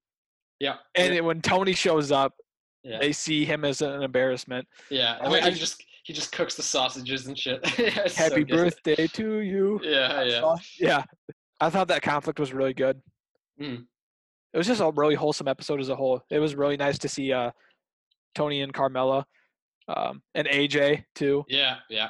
They And played then- Marco Polo. That was just very relatable. I used to play that as a kid. Like, And this is one of my favorite Tony B episodes too, because I really like to see his relationship with Meadow and how didn't Tony Good B's point. daughter die or something like that? yeah, I think he doesn't know where she is or something. Oh, he yeah. he has a lost daughter or something. Yeah, Yeah, and him and Meadow are having like a really deep conversation, and then Tony comes along and kind of like takes Meadow away from Tony Yeah. B, yeah, and you can see like Tony B, he's really upset. He's like, "Damn, I wish this was my daughter."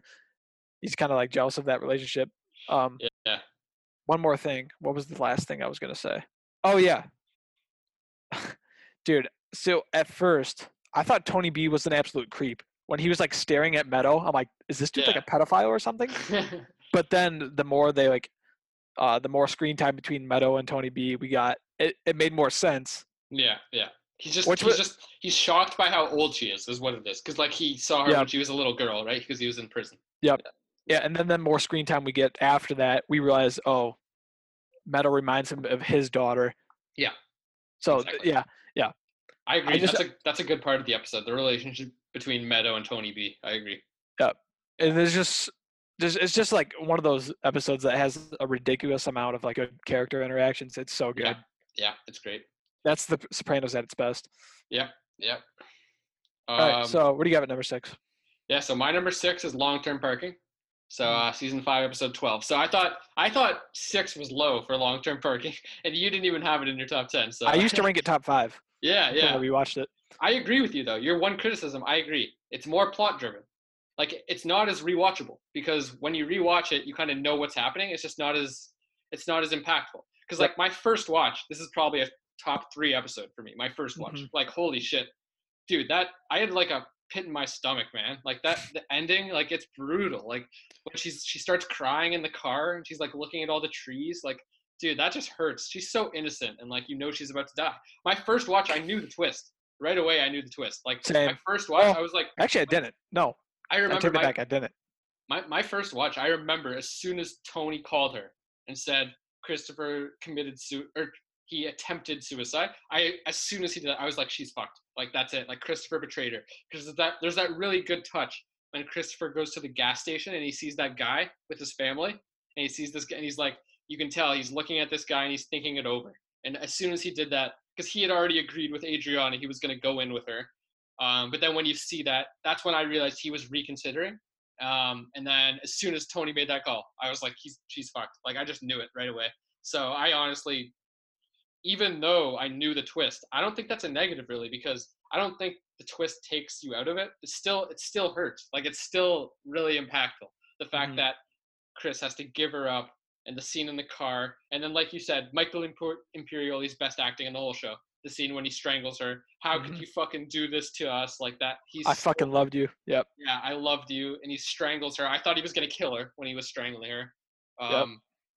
Yeah. Also, the ending of the episode. That's one thing. So you're right. It is plot driven. So that it just means on rewatch it's not as good when it's so plot driven. But one thing I loved on rewatch was the ending.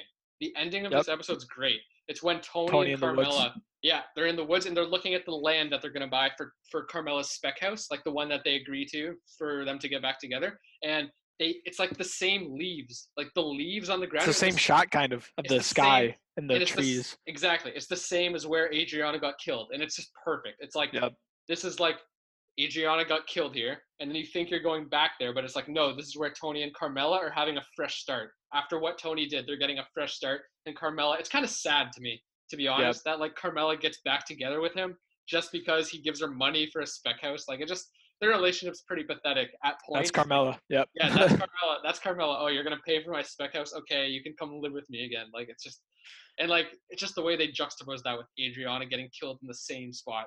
It's just great. Yeah, but yeah, like I said, it's just slightly less rewatchable. So that's why it's not quite top 5, but it's still a great episode. So I put it at number 6. I have a really small criticism, and this is just like a really small detail. What is it? For why I disliked it on my rewatch, and it has nothing to do with the overall story or overall episode at all. It's just a really small detail. It's when Ada's crawling away. She crawls like 30 feet, dude. Like, you know what I'm saying? Like, she just like, she could have like gotten up and ran. She's crawling for like at least like 20 feet before she gets shot. Yeah. I'm like I remember on rewatch, it was comical kind of. Really? Yeah. I don't know. I think it makes sense. It's just like, it's her desperation, I guess. Like she's too scared. Okay, if you rewatch it with that in mind, you'll realize why it looks so dumb. Like I get like she's so scared and nervous she can't even get up, but it still looks so dumb. Really? I don't know if it looks dumb to me. Maybe it will. I don't Dude, know. You gotta rewatch it and then with that in mind, and then I still love that shot though, man. The shot of like how it pans towards her and then it pans up to the sky as Syl shoots her. It's perfect. I love that. Like, it's so well shot. Yeah. Yeah, so I have Long Term Parking at number 6, which the fact that you didn't even have it in your top 10 and I had it at number 6, I think like that's, some people think it's the best one in the whole show. Like it's not quite there for me, but it's still great. Like it's top 15 for me. Yeah. Only because I like the deep character episodes, like I said before. Yeah. Nothing against Long Term Parking. Yeah. So what's your number 5? We can get into our top 5s here. Yep. So at number 5, I have Joined the Club, season 6, episode 2.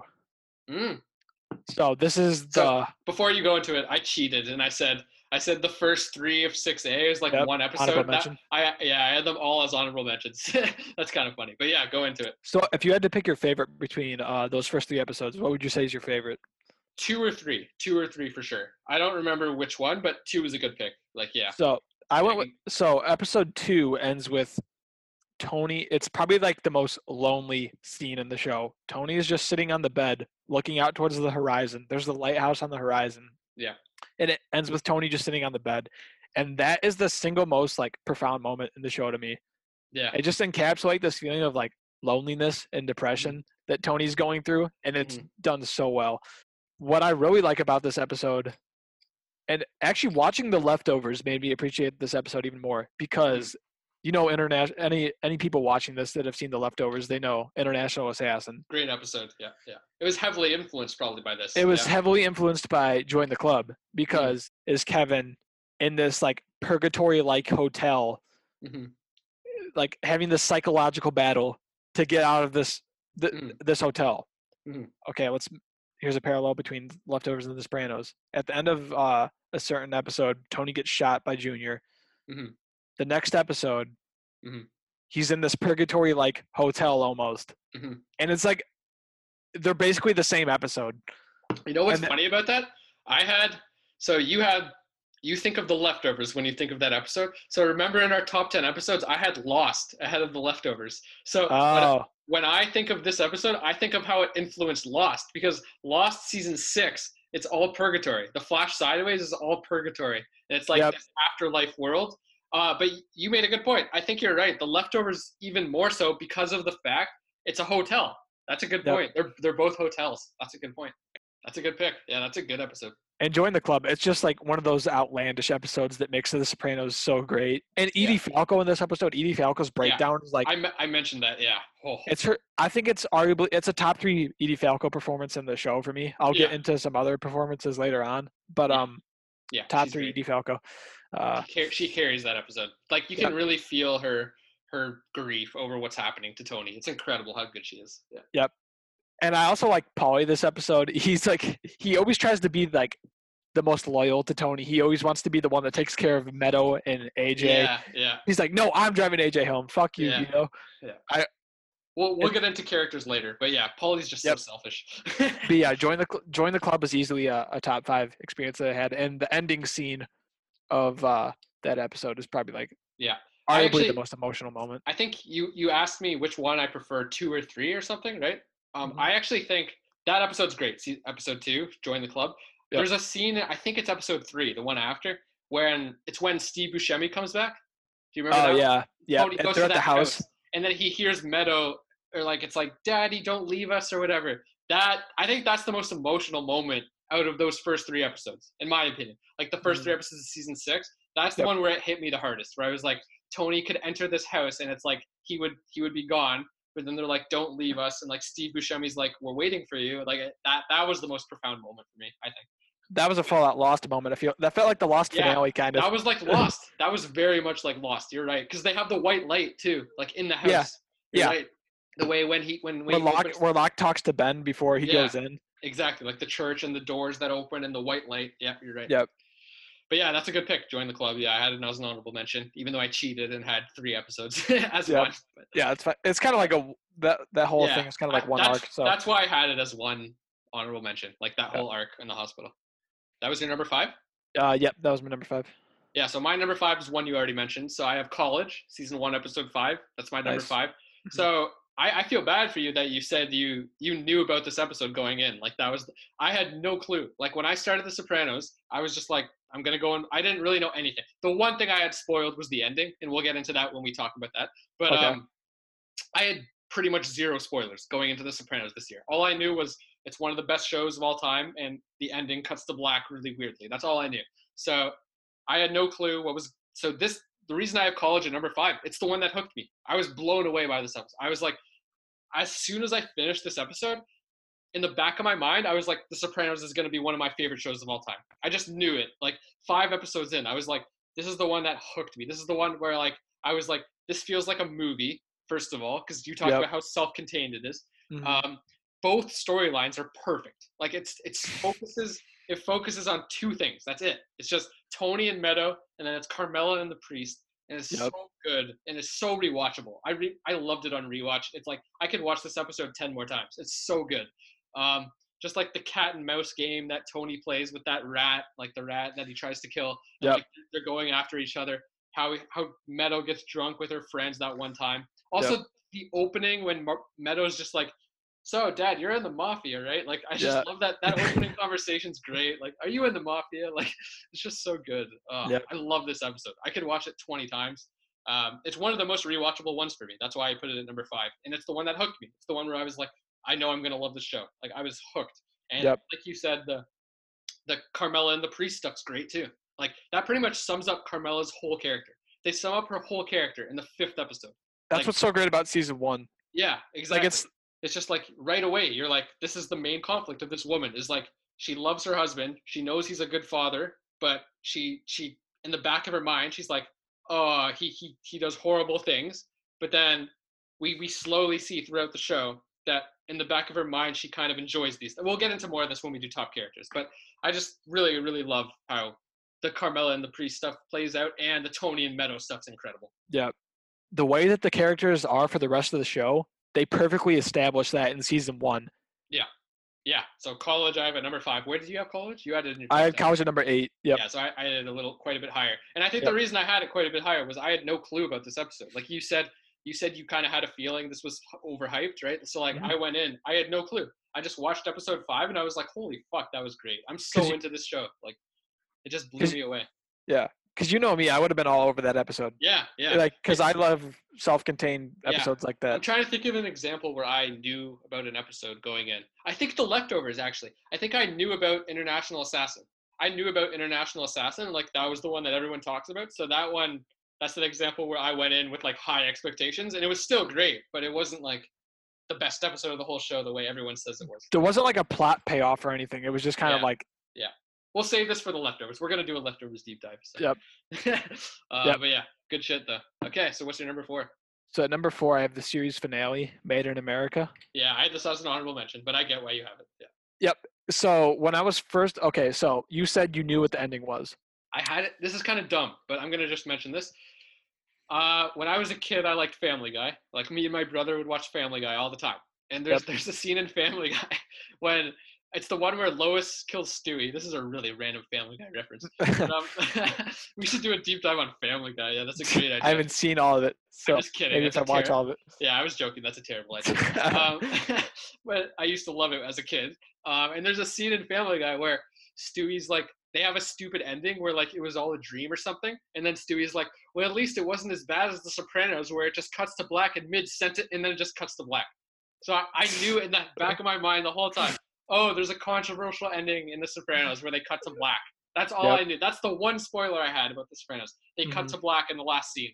So that's not, I don't think that's the reason I had it outside of my top 10, but like the fact that I knew that was coming, it definitely took away some of the impact. But yeah, you can go into why you have this so high. Go for it. Yep. So this, I knew pretty much everything that you knew. I knew that I always heard, oh, it's The Sopranos at dinner and it's a cut to black. Even though I knew how it ended, it's still not how I thought it was going to end. Mm-hmm. I think the final scene is the best scene in the entire show. It's the most well executed scene in the entire show, in my opinion. Dude, the editing. Yeah, it's so perfect. It's so fucking well done. I do love Tony's perspective, the way they give you his perspective. It's great. Yeah. We'll dive deeper into this when we talk about the finale. But yeah, we're gonna go into interpretations. Yeah, but yeah.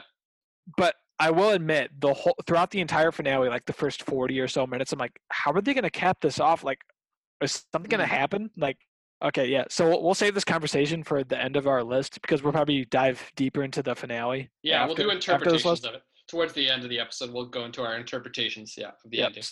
Well, one thing I will say, though, because this doesn't have to do with the last scene, even though I had the finale as an honorable mention, I love that the final scene with Tony and Junior is great. It's great. When Junior's like, he tells him, you and my dad, you used to run North Jersey. And Junior's just like, that was nice. We did? Yeah. He's like, we did? That was nice. Like, and it's just like, just the it's way really sad. That's all this shit that you go through in the mob, all this shit you go through. It's just, in the end, if you're stuck alone, you have nothing. Like, that's what Junior has nothing in the end. He's just an empty person. Like, and it's just brutal. It's so sad. The ending later, we're just going to focus on the last scene. So I feel like I should just mention something else that happened in the series finale. I love that final scene between Tony and Junior. It's great. I think Tony was in denial about Junior's Alzheimer's. Right.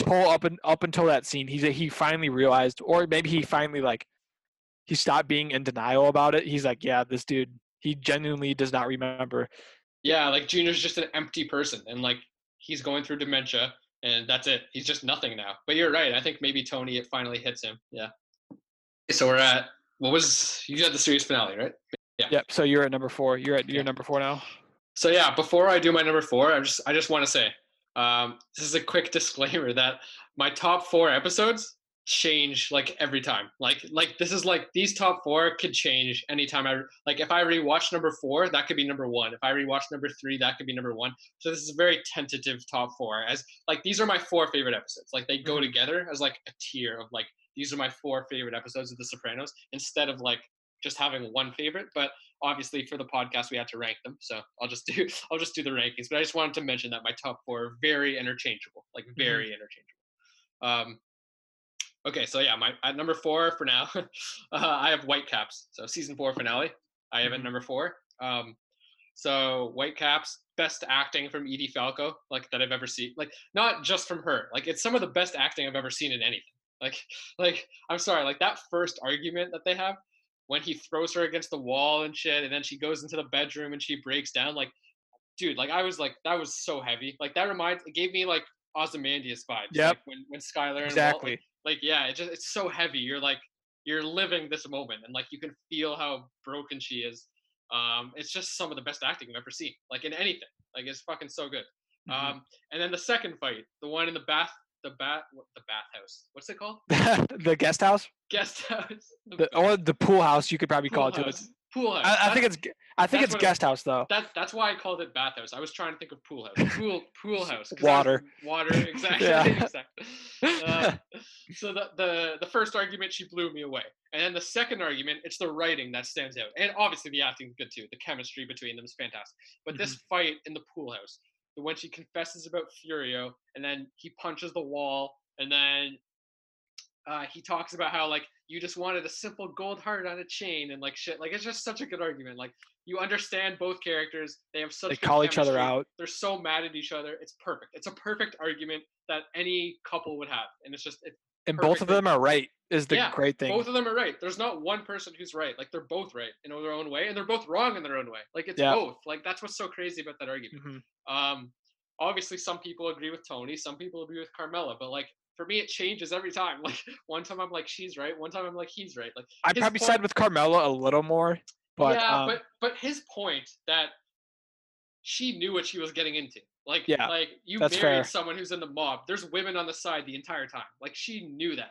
So like it's kind of I understand what Tony means when he's like, dude, like you knew what you were getting into. Like come on. I grew up like, with Dickie Moltisanti and exactly Dickie Moltisanti, and it's like, but at the same time, I agree with you. With Carmela, she's like.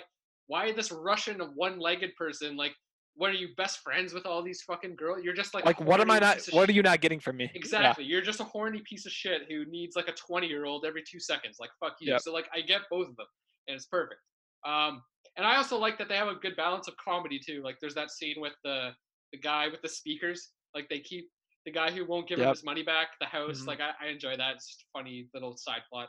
And it's one of the I'd say it's arguably the most emotional episode of the whole show. Like it's the one where I never teared up during The Sopranos. But I came close in this episode when he hugs his kids at the fridge. When they're at the fridge, and he hugs his kids, and it's like you realize that like how hard a divorce would be on those kids, like and like how much they love their dad, and like it's just it hits me hard. And then they use that flashback with Meadow. That flashback's pretty well executed. Where she remembers she regretted the things she said to her mom and dad. Exactly, yeah. So now that her family's broken up. Exactly. So yeah, that's why Whitecaps at 4. I have this at number 3, so let's keep going with this. Oh, you have it at number 3. We have a back-to-back here. Yeah. So yeah, go ahead. What do you think about Whitecaps? You have it at number 3. Yeah. Yeah. Pretty much the same thing. It's really Edie Falco, eh? Let's just keep going with the discussion we had right now. Yeah. Well, I was just saying like. It's the most emotional episode for me. The only reason I don't have it a bit higher, like it's still like I've considered Whitecaps at number 1. That's what I mean by my first 4 are they're very interchangeable. Yep. But for me, it's just the whole. It's slightly too long. Like it's really long. It's like an hour and 15 minutes. And I think it's the side plot that's kind of it's one of those things where like sometimes when an episode is way longer than the other ones, you don't feel it because it's so good. But for Whitecaps, it doesn't quite work. Where like I can feel how long this episode feels. Like it actually feels too long sometimes, but it's still great. It's still fantastic. Probably like one of the most hard-hitting lines was Carmela's.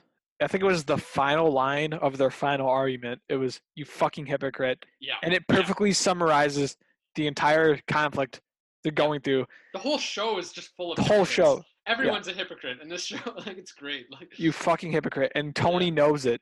Tony knows it, dude. Yeah, I think you're right. Carmela, she gets the last word in. Like, she kind of wins that argument, even though some people would side with Tony. But, like, she does win that argument when she says, you fucking hypocrite. And it's season 4 specifically that really dives into how much of a hypocrite Tony really is. Because, so in season 4, episode 7, Tony beats that one guy up with a belt for sleeping with his ex. Yeah. Okay. Well, the next episode, Tony sleeps with Ralph's ex. And he explains it to Ralph. He's like, you got to be okay with this. Dude, he is a piece of shit. It's just how it is. Yeah. So why is Tony able to sleep with this dude's ex, but this one guy isn't able to sleep with his ex? He's a hypocrite. Exactly. Okay. And then the episode after those 2 episodes is episode 9.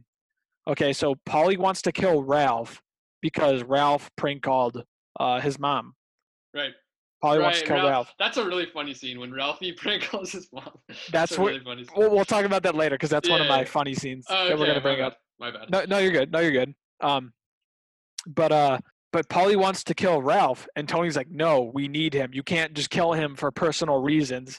You can't do that." Mm-hmm. 20 minutes later, He kills him for Tony personal reasons. Tony kills Ralph for personal reasons. You're right. And then and it comes full circle in Whitecaps. Yeah. Not only between Carmel and Tony, just in general. Yeah. Tony is the biggest hypocrite on the show. Yeah, Tony is the biggest hypocrite. But Carmela's a hypocrite too. Paulie's a hypocrite too. They're all hypocrites. Every character is a hypocrite. Christopher, like they're all hypocrites. It's incredible how they pull that off. Yeah. Yeah, Christopher's a hypocrite too because he'll call Aid a whore and shit like that when Christopher's really the whore in that relationship. Yeah, he is. Yeah. Yeah. Yeah. Whitecaps is great. Fuck. Yep. Also, a really little tidbit. I don't know if you remember. So the guy that Tony's fucking with, like that real estate guy who has the house, he's in Mr. Robot. I don't know if you remember. Yeah, he's Terry Colby. Terry Colby, the corporate guy. Yeah. Yeah, the guy who fucks with Angela. Yeah. Yep. Yeah. So we just did my number 3. What's your number 3? My number 3 is Whitecaps. Same as your number 4. Yeah, so my number 4 was Whitecaps. Your number 3 was Whitecaps. My number 3 is Pine Barrens. So Pine Barrens, I have at number 3. Like I said, my top 4 are interchangeable. Sometimes Pine Barrens is my favorite. Sometimes it's not my favorite. But this is my number 2, so we'll have a joint discussion right here. That's your number 2. This is my number 2. Back-to-backs are crazy. Okay, so Pine Barrens, I'll just start with like the comedic chemistry between Paulie and Christopher. I think this is arguably the funniest episode. It's the funniest episode in the whole show. Mm-hmm. I could literally list every scene that I laughed my ass off at. It's so fucking funny, man. This scene is comedy at its best, like in a drama. But I will bring up one thing though about Pine Barrens. Earlier you said when I was talking about Amour Fou, which is the episode that comes after, you said when Gloria throws the meat at Tony. That happens in Pine Barrens. That's in Pine Barrens. That's in Pine Barrens. So that's what I wanted to add because like everyone thinks of Pine Barrens. So good. It's the Paulie and Chris episode, but there's a really good story where Tony he's promises Gloria that he'll have dinner with her later, but then Carmela's parents show up and he's like, shit, I got to stay with Carmela's parents. And then he shows up to Gloria's like an hour or two late, and then she's pissed, and then he fucks her, and then he leaves because he has to go pick up Paulie. He's like, yeah, I got to pick up Christopher and Paulie, and then like she throws the meat at him. It's just such a good fucking scene. That's one of my favorite Tony and Gloria moments. She just whips the meat at his head. He just turns around. He's like, what the fuck did you just do? Yeah. And then it's just so good. What do you want to say about Pine Barrens? You have it at number 2, so you have it a little higher. Well, yeah. Obviously, the highlight is just Paulie and Chris out in the woods. Yeah, it's so entertaining. Okay, I knew about. This is one of the episodes of The Sopranos I knew about before going into. I didn't know about this one, man. I love not having shit spoiled. It's so great. Well, I had no idea what this episode was about. Zero idea. I just heard Pine Barrens. Like you knew the name. I see. Yep. I just knew it was a fan favorite. Mm. I knew everyone loved this episode. Mm-hmm. But it did not disappoint in the slightest. I was loving it the whole way through. And so Breaking Bad's 4 Days Out is inspired by Pine Barrens. Yep. This is one of the same with Bagman. Same with he said there's an episode in Mr. Robot where they're wandering in the woods. Yeah, everything is inspired by The Sopranos. It's crazy. Yeah, as much as Bagman and 4 Days Out are inspired by it, 404 Not Found is like probably the biggest parallel that I can think of. Yeah. Basically, everything in the woods was like wildly entertaining. So and it's just like, it's kind of like one of those like outlandish, what the hell Sopranos episodes, because like they shoot this dude in the head and he runs off. The comedy of this Russian guy is great. Like the way he just keeps coming back. It's so funny. It's perfect. If you're going comedy, it's the funniest episode. Like Paulie and Chris have so many good scenes in this episode. Like obviously, we got to bring up this line. Like it's like one of the most iconic moments in the whole show. Is the interior decorator mix-up. It's so fucking funny. His house looks like shit. Yeah, he's like, he gets the call from Tony. It's lagging. The phone quality's shit, and he's like, "Yo, this guy was in the interior ministry," and Paulie goes, "Guy was an interior decorator." Chris is just like, his house looked like shit. Like that's incredible. That's just like some of the best dialogue in all of TV. I'm sorry. Like, how do you think of a better mix-up? Like that's perfect. And then one line that kills me on my first watch. I don't know. Like my first watch, I was just dying. Is when Paulie. When Chris is eating the ketchup, and then Paulie's like, mix it with the relish. He's acting like it's actually pretty solid. He's like, pretty good. He's so excited. He's like, yo, mix it with the relish. Like, it's just so funny. I love that. Even though it's like total shit. Yeah. And then their tension is so good. And like the way he has like a gun to Paulie's head, and then they start laughing, and like, it's just fucking perfect. Also, Bobby in his hunting gear. That's a great moment. When he comes out in his hunting gear and Tony laughs his ass off. That's a great moment. a fun fact about that scene between Bobby and Tony is to get James Gandolfini to like really laugh. Bobby walked out with a dildo like stuck to his head. I think I remember hearing about that. That's really funny. Yeah. Bobby, yeah, the guy that plays Bobby stuck Yeah. a dildo to his head, and he walked out, and James Yeah. Gandolfini just lost it, and Because they ran with it. and that's his actual reaction in the show, right? Like, 'cause Yeah. it's just a shot of Tony. Yeah, that's Yeah. great. That's great. Yeah. Yeah. So like the Tony's reaction that we see is James Gandolfini's like actual Yeah. reaction. To a dildo. That's so funny. That's Yeah. great.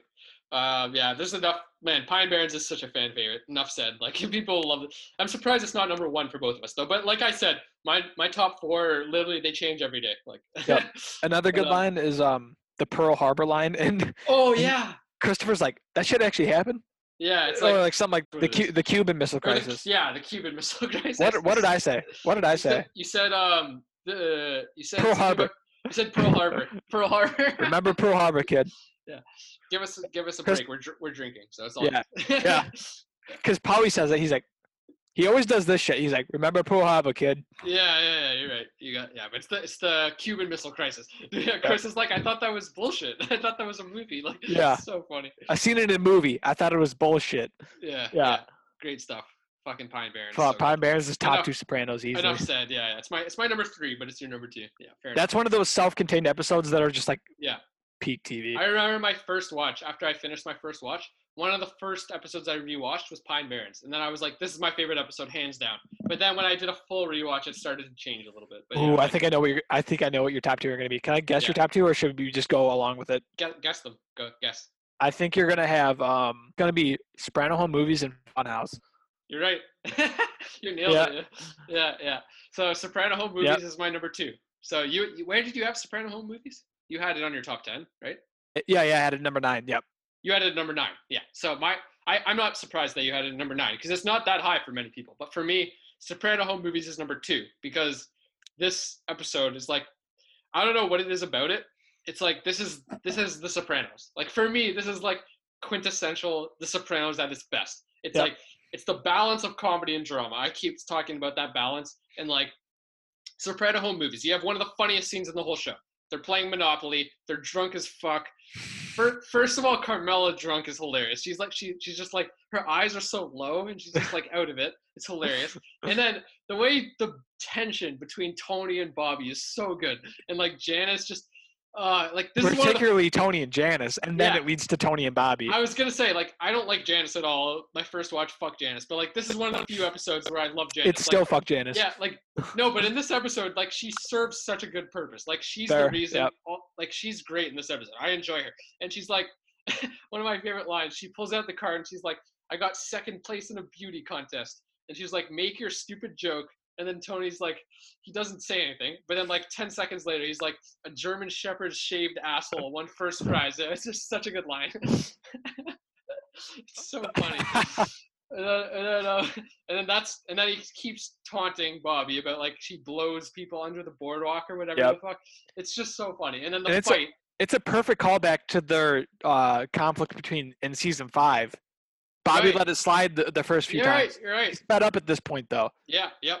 And then just the way the tension builds in this episode. So what I love about this episode, the whole Monopoly fight. It's like This comedy. episode's about the Soprano family, by the way. It's a character focused episode. That's why I love the character focused episode. So it's all about the Monopoly scenes. It's comedy gold. That Monopoly scene is comedy gold. It's also really relatable because I swear to God, I had that exact same argument with my brother. They talk about free parking. They're Really? talking about how, Tony and Carmela and Bobby, I can't remember who, but they're specifically arguing about, do you get money on free parking or not? And that's literally what I argue about with my brother every time. You Like, don't, right? Usually we play with you do get money on free parking just because it makes it more exciting. But when you look at the actual rules, you don't put money on free parking. It's just a chill spot. So like the fact that I had that argument with my brother, I cracked up during that scene. I was like, this is so relatable. And then obviously the fight, it's hilarious. The fight's hilarious. Carmela like runs at him and they just knock her over and they're just fighting and like it's so funny. So what I love about this episode, Good. It's so good, dude. yeah, it's so rewatchable, first of all. It's hilarious. And then the drama. I'm talking about the comedy and drama, right? So after that scene, it becomes really like heavy because Tony forces Bobby to do his first murder. Like Bobby's never killed anyone, and he's like, "You've never popped your cherry. You're gonna kill someone for me." And the only reason he does it is because he's a dick, and he's pissed that Bobby won the fight. Yep. So just because Bobby won that His fight, ego took a hit his bad. ego took a hit, and then he's like, "You know what, Bobby, you're gonna have to kill someone." So he forces him to kill that guy. Bobby's broken up about it, and then what I love, there's also a really good Carmela and Janice scene where Janice and Carmela are arguing, and Carmela says, "Tony's not a vindictive man." Like she's like trying to stand up for Tony.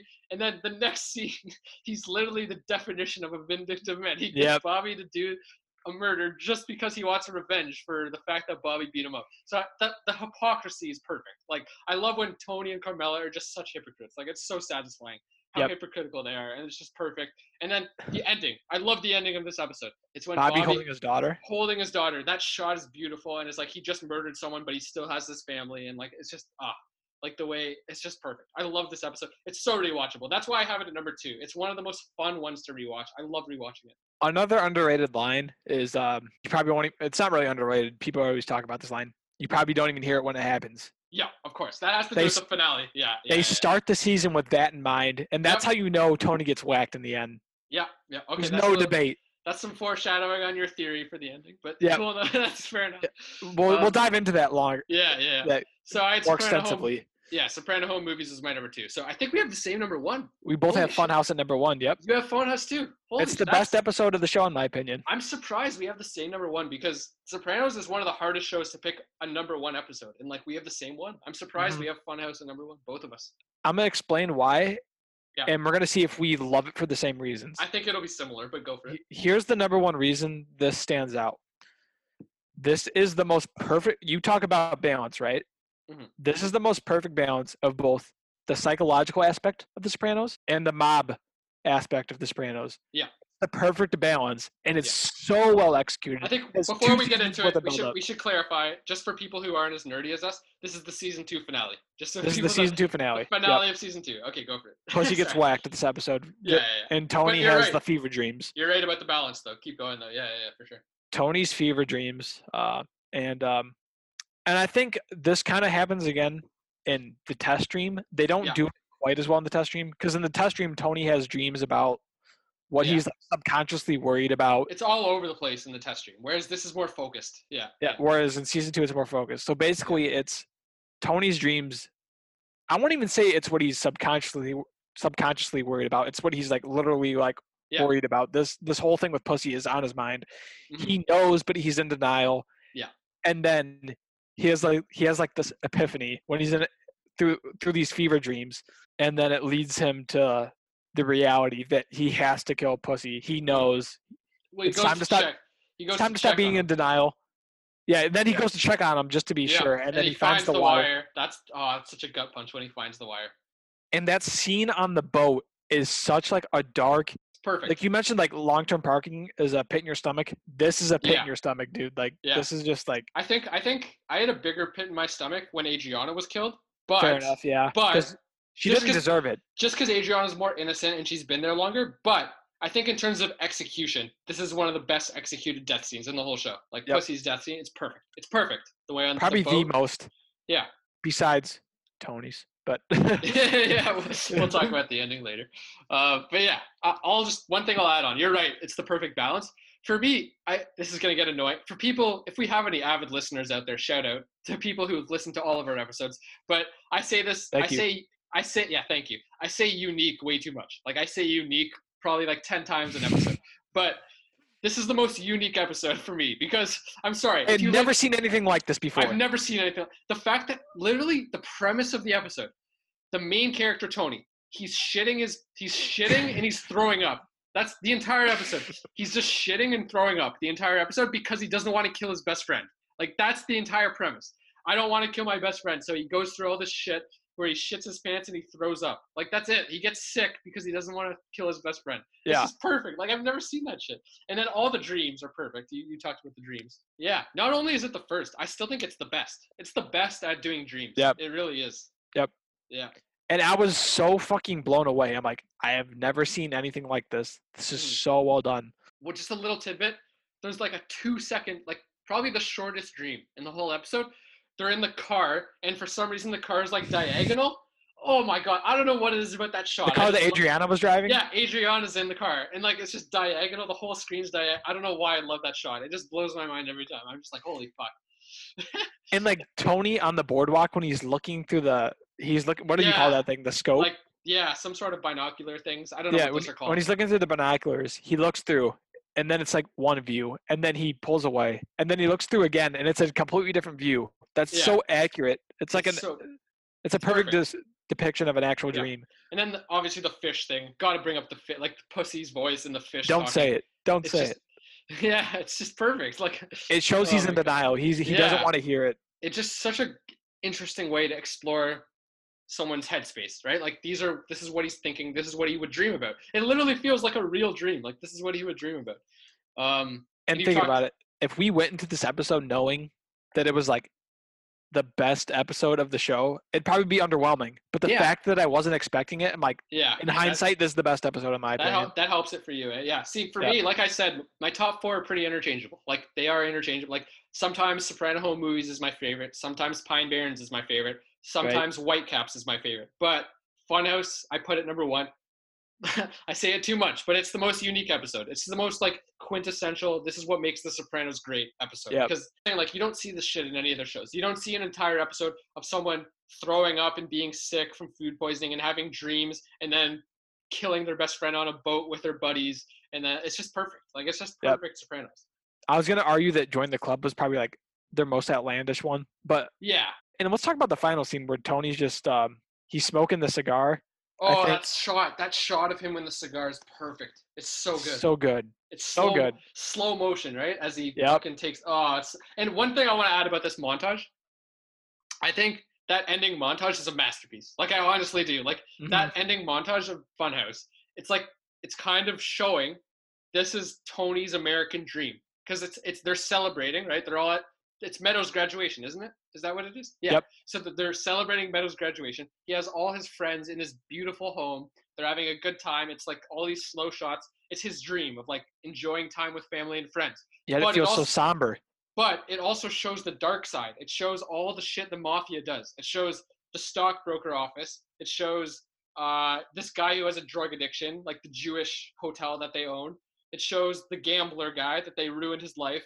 So it's like it's showing these are the awful things that are funding Tony's American dream. Like this great moment that he has with his daughter in his graduation. And he's having a great time. It's all funded by all these awful things that the mob does. So like it shows the dark side of like what a mobster gets their living out of.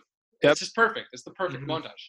It's my favorite montage in The Sopranos. I'm not gonna Yep. say in all of television, but it's my favorite montage in The Sopranos. Mhm. Completely agree. Yeah, that's it. Funhouse is fucking Funhouse is number one for me. Yep. And yeah, like I said, that's probably like why season 2 stands out. As on top of it being like the season where it became yeah. my favorite show. Also, the way it caps off the season is the best thing The Sopranos ever did, in my opinion. So, Yeah, so that's you had season 2 at number 1 also, right? yep. Yeah, so I think that's your like I had Funhouse as I'm surprised we had the same number 1. But yeah, like I had season 2 at number 3, but I love Funhouse so much that it's my favorite episode. Yeah. Yep. Okay, holy shit, that was a really long top 10 episodes. Probably our longest one. We had a pretty long Better Call Saul top 10, but this one's probably our longest. We really Mhm. got into those episodes towards the end, but since that got so crazy and so long, we should probably give a recap of our lists because I'm sure a lot of people forgot. But yeah, so what was your top 10 for top 10 episodes? Yep. So I'll recap 10 to 1. At number 10, I have Whoever Did This, season 4, episode 9. At number 9, I have season 6, episode 14, Soprano Home Movies. At number 8, I have season 1, episode 5, College. At number 7, I have season 5, episode 11, The Test Dream. At number 6, I have season 5, episode 8, Marco Polo. At number 5, I have season 6, episode 2, Join the Club. At number 4, I have the series finale, Made in America. At number 3, I have the season 4 finale, Whitecaps. At number 2, I have Pine Barrens, season 3, episode 11. And then at number 1, I have the season 2 finale, best episode of the show, in my opinion, Funhouse. Yeah, good list. I'll just do my top 10 and then we'll see what our similarities were. So at number 10, I had The Knight in White Satin Armor, season 2, episode 12. Number 9, From Where to Eternity, season 2, episode 9. Number 8, Marco Polo, season 5, episode 8. Number 7, Amour Fou, season 3, episode 12. Number 6, Long Term Parking, season 5, episode 12. Number 5, College, season 1, episode 5. Number 4, Whitecaps, season 4 finale. Number 3, Pine Barrens, season 3, episode 11. Number 2, Soprano Home Movies, season 6, episode 13. And number 1, Funhouse, season 2 finale. So we had the same number 1, obviously. But yeah, so how much? I think some of the ones towards, I think that's 6 out of 10 were the same. So that's the ones that you have that I don't were all honorable mentions, because I have whoever did this as an honorable mention. Mm-hmm. I had the series finale as an honorable mention. I had the test stream as an honorable mention, and then there's one I'm forgetting that you have. Join the club. Join the club. I put the 6. 6. Yeah. There you go. So yeah, all 4 of those I had as honorable mentions. Yep. So that's funny. 6 out of 10 were the same. Okay, we can move on now. Yeah, Funhouse is the peak episode, but the peak moment is the final scene of the show, and we can talk about that soon. Yeah. We can talk about favorite characters first, or we can go. We'll do top 5 characters now. Yeah. All right, sweet. Well, I think we'll leave. I think the end of this, we'll do the ending of the show. That's the best time. Is like the end. Yep. I think. The ending of the podcast, ending of the episode. Yep. Exactly. Ending of the whole show. Yeah. Of the series, yeah. Yeah. So character rankings. Do you have any honorable mentions for your top 5 characters, or do you want to get? I didn't add any honorable mentions, but off the top of my head, I'm gonna say Syl is definitely an honorable mention. I think he's the least annoying of all the crew. He's the least toxic of the crew. I agree. The dude's a cold-blooded killer. Don't get me wrong. He'll kill anyone. He killed Aid, dude. He killed Adriana. He's the one who killed Aid. Yep. But he's not this toxic dude that's always fucking creating problems. Yeah. So yeah, just go for your top 5 characters. Don't need to go in depth on honorable mentions. So go for it. Yep. So at number 5, I have AJ. AJ. Holy shit. AJ Soprano is in my top 5. In your top? I love AJ, dude. I think it's because I watched him. I watched this show when I was the same age as him, so I was like, you related to him. Yeah, I related to him. I wasn't as much of a shithead as he was, but I was like, kind of like, I can relate somehow. I was kind of like, I wasn't a troublemaker, but I wasn't like, I didn't always behave. I see what you mean. AJ is the most annoying in season 5, I think. When his parents are going through that separation, he pisses me off so much in season 5. But I understand what you mean. He's relatable. And I kind of related to him. Like, I didn't know what I wanted to do with my life. Like, late high school, early college years. Like, I didn't know if I wanted to be in school. I didn't know what I wanted to do with my career. That's fair. And he went through the same thing. I could just kind of relate to that. Mm-hmm. And we both had parents that got divorced. Obviously, my parents are not as toxic as fucking Tony and Carmela Soprano, but like I didn't have parents who got divorced, but you did. So yeah. So that's how I could kind of like relate in some aspect. Yeah, that's a weird point. You had parents that got divorced. I get that. How you would relate to AJ. Yep. Don't get me wrong. I'm not a shithead like AJ though. Like that kid's. No, I know what you mean. You have AJ at 5, but that's interesting to hear, man. People hate AJ, but like there you go. You have him at number 5. Cool. Yeah. Don't get me wrong. The kid's despicable, but I love him at the same time. I do. Enjoy He's hilarious, dude. He doesn't even try to be. He's just fucking hilarious. Yeah. Some of his scenes are hilarious. Like the one where he doesn't know what the fucking eavesdrops are on the roof or whatever. Like he doesn't know what to clean or something. What the gutters are. He's just so stupid. The gutters. Yeah, it's so funny. Good shit though. Yeah. What's the rest of your list? So at number 4, I got Chrissy. I got Christopher at number 4. Christopher. Yep. He's a piece of shit, but I love him. Yep, fair enough. At number 3, I got Carm. Carmela's at 3. Yep. Yep. Just because Edie Falco is so good, I have to put her top 3. Yep. Then number 2, I got Melfi. You have Melfi and then at number 1, 2. obviously. I'm surprised by you having Melfi at number 2. We have different top 5 characters. This is cool. Yeah. I was thinking about putting someone from the mob in my at number 2, but I'm like, no, I don't like anyone. Like I don't even have Melfi in my top 5 or in my honorable mentions, and I think it's just because she doesn't get enough focus for me. I don't know. Like I do enjoy her scenes when she you do see her side, like her husband and stuff like that. But for me, she's just there for the therapy scenes. Yeah, that's true. We only see her, aside from like a little bit in season 3, we only see her when she's in that chair.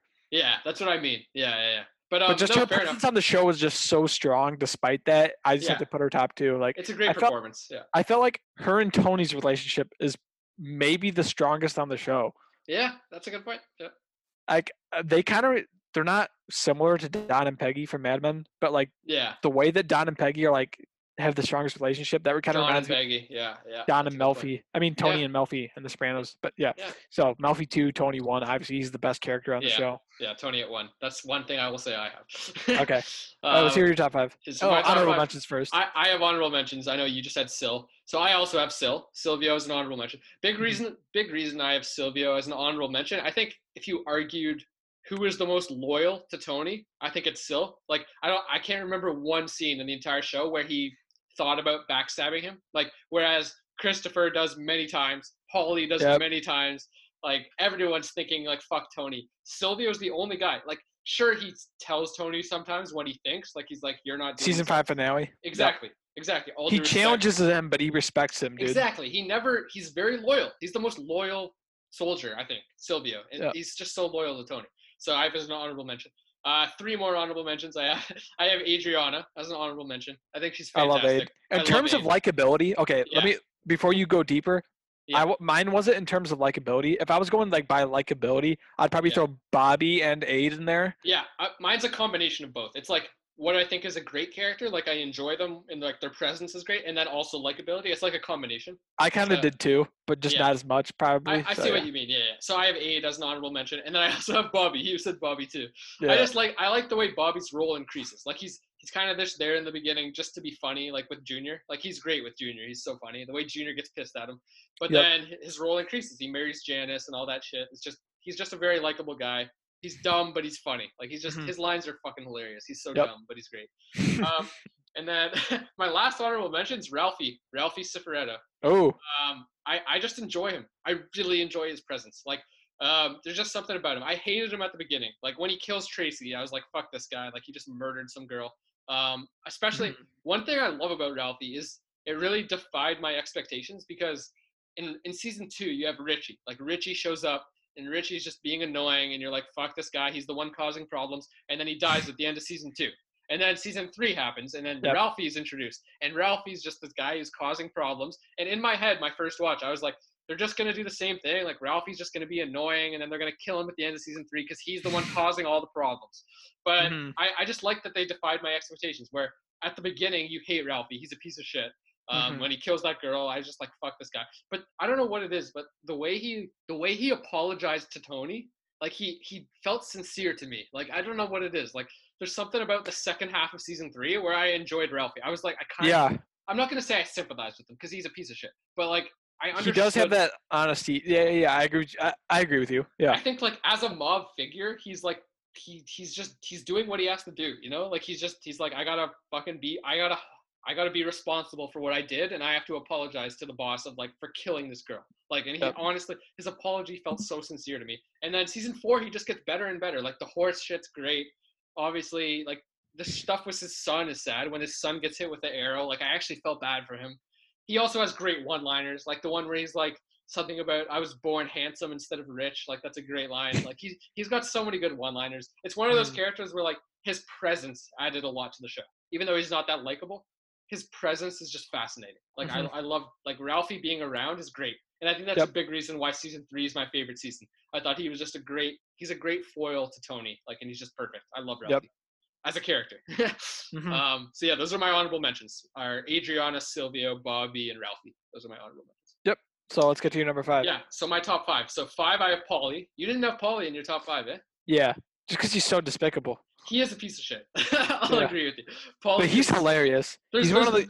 There's multiple times where Paulie pissed me off, so you're right. But I just enjoy him too much that I had to put him at number 5. He's too entertaining. He's so entertaining. Do you know how I mentioned Sil as an honorable mention? I gotta Yeah. put Meadow there too. I love Meadow. Oh, Meadow. Yeah, Meadow. Yeah, she's solid. She's kind of I'm annoying. guessing. Oh yeah, she's definitely spoiled. annoying. Season Don't get me 2 wrong. Season 2, she's the worst. Like she's just such a spoiled high school brat. But she She's gets like better. that typical like She like gets better. she's like that typical like leftist like college student. Yeah, like it's like the yeah. social justice warrior who's all Yeah. about like I gotta be the moral one in my family. Which Like her that's- her heart's in the right place, but she comes off as pretty ignorant at the same time. Like technically she is the most educated though. Like she knows her shit more Oh, than yeah, anyone else. yeah, Like, yeah, exactly. But yeah, I get why you have Meadow. It's just in terms of life experience, she's kind of ignorant and shit. Yeah. So she like Yeah. comes off as I agree though. Yep. Yeah. So anyways, back to my top 5. So I had Paulie at 5. Like I said, really entertaining character, even though he's a piece of shit. I just love him too much Mhm. because he's so entertaining. Number 4, I have Junior.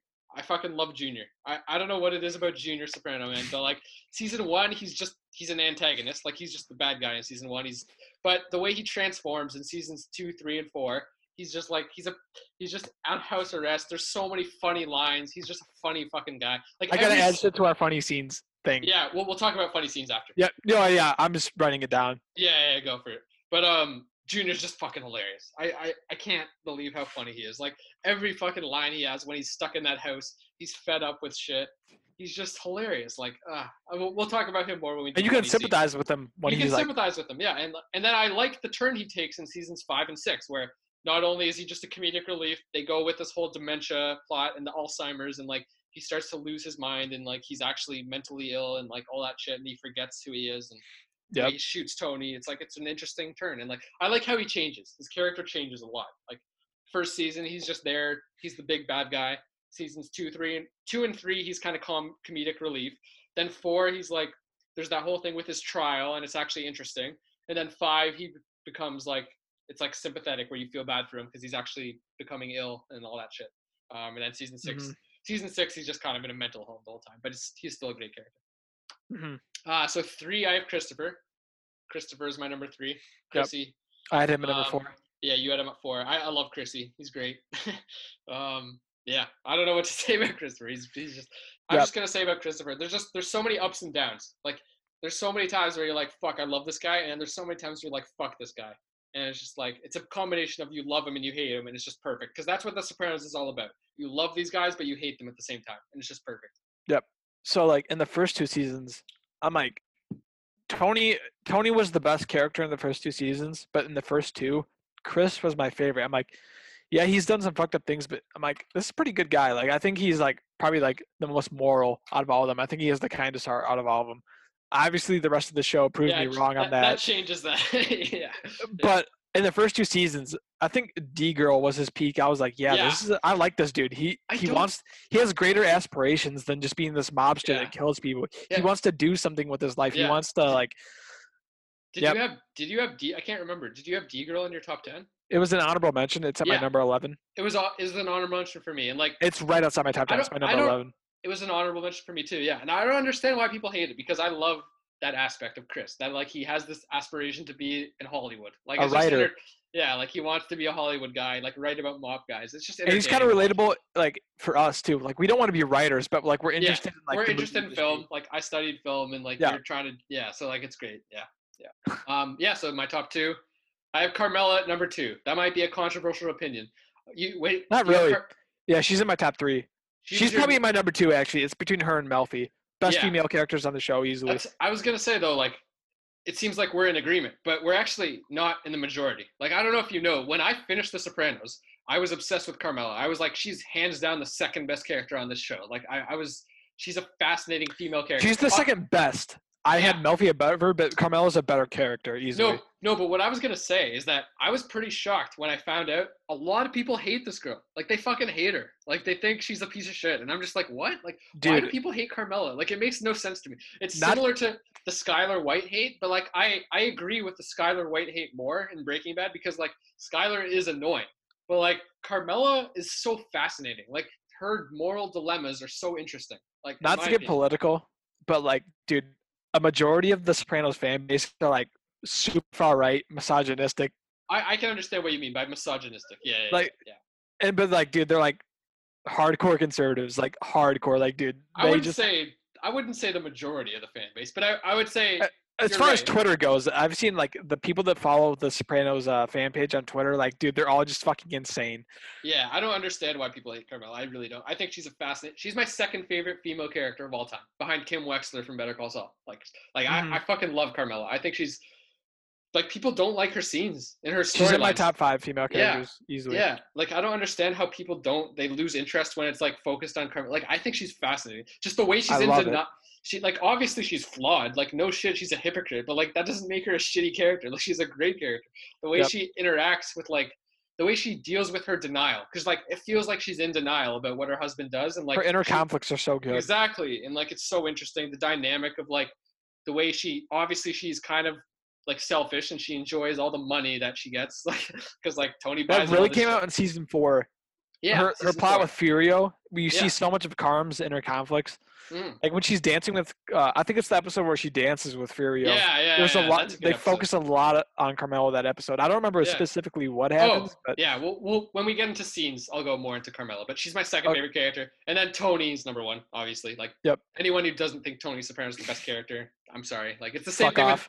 same thing with Breaking Bad. Like, if you don't think Walter White's the best character, see ya. Like, have a good day. Bye. Like, you don't know what you're talking about. yeah, we're dicks, but I don't know. Like, if you're going likability, I understand if someone says my favorite is like Junior, or Chris, or whatever the fuck. But like, if you don't think he's the best character, you're wrong. Like, Even in terms of likability, I like him the most.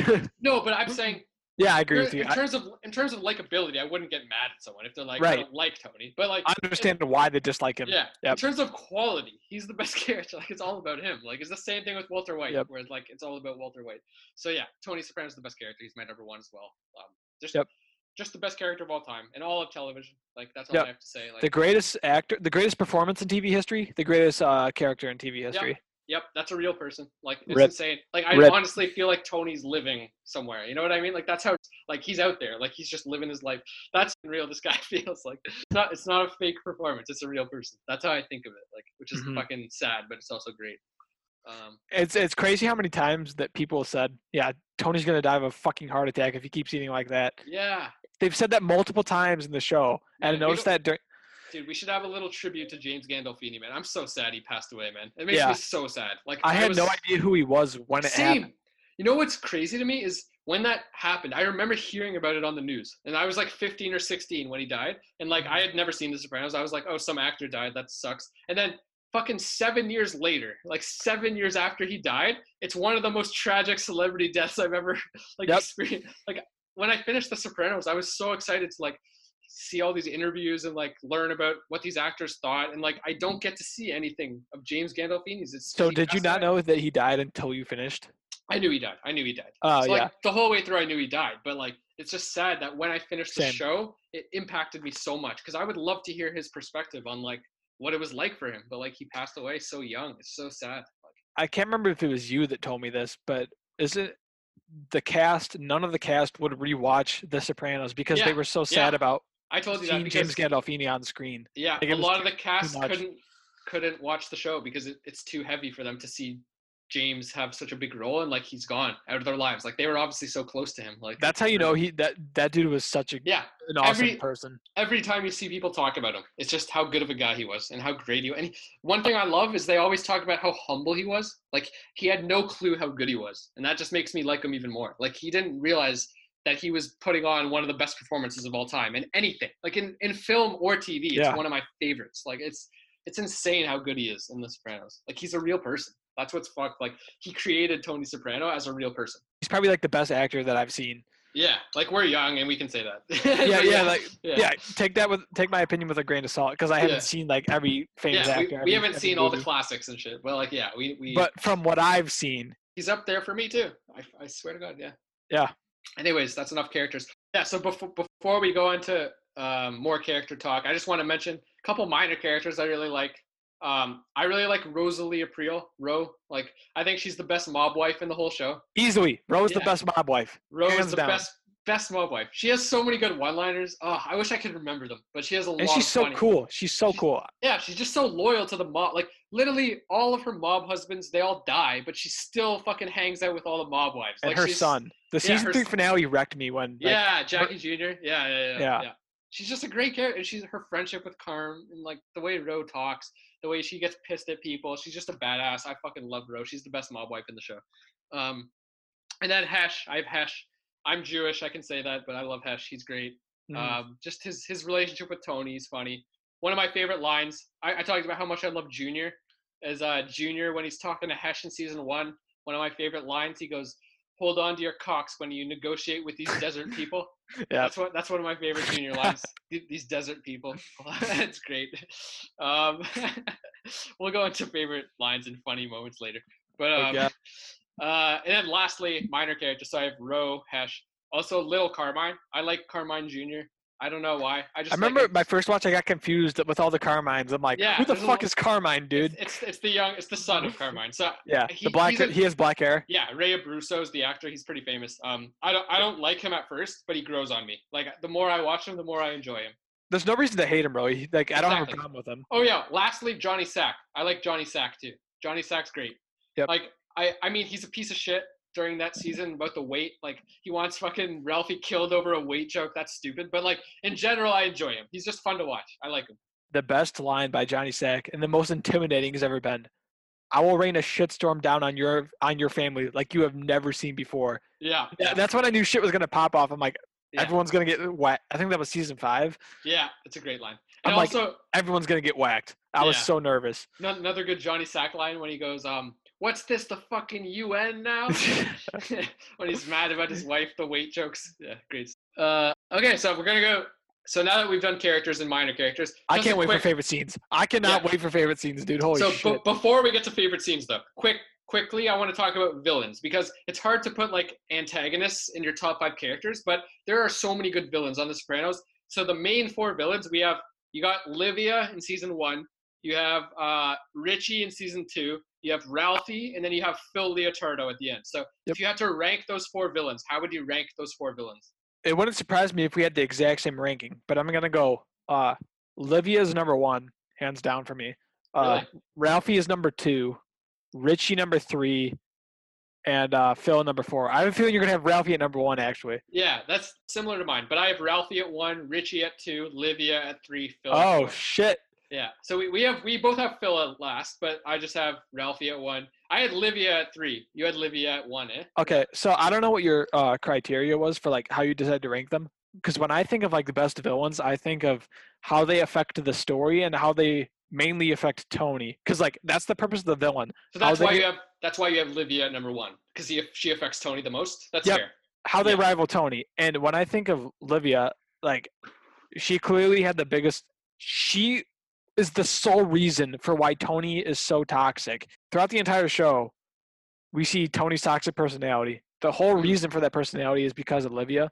So like, Yeah, that's fair. but in terms of likability, I understand Ralphie is clearly the more enjoyable character to watch. Yeah. Livia makes you want to punch a baby is the thing. So like, Yeah.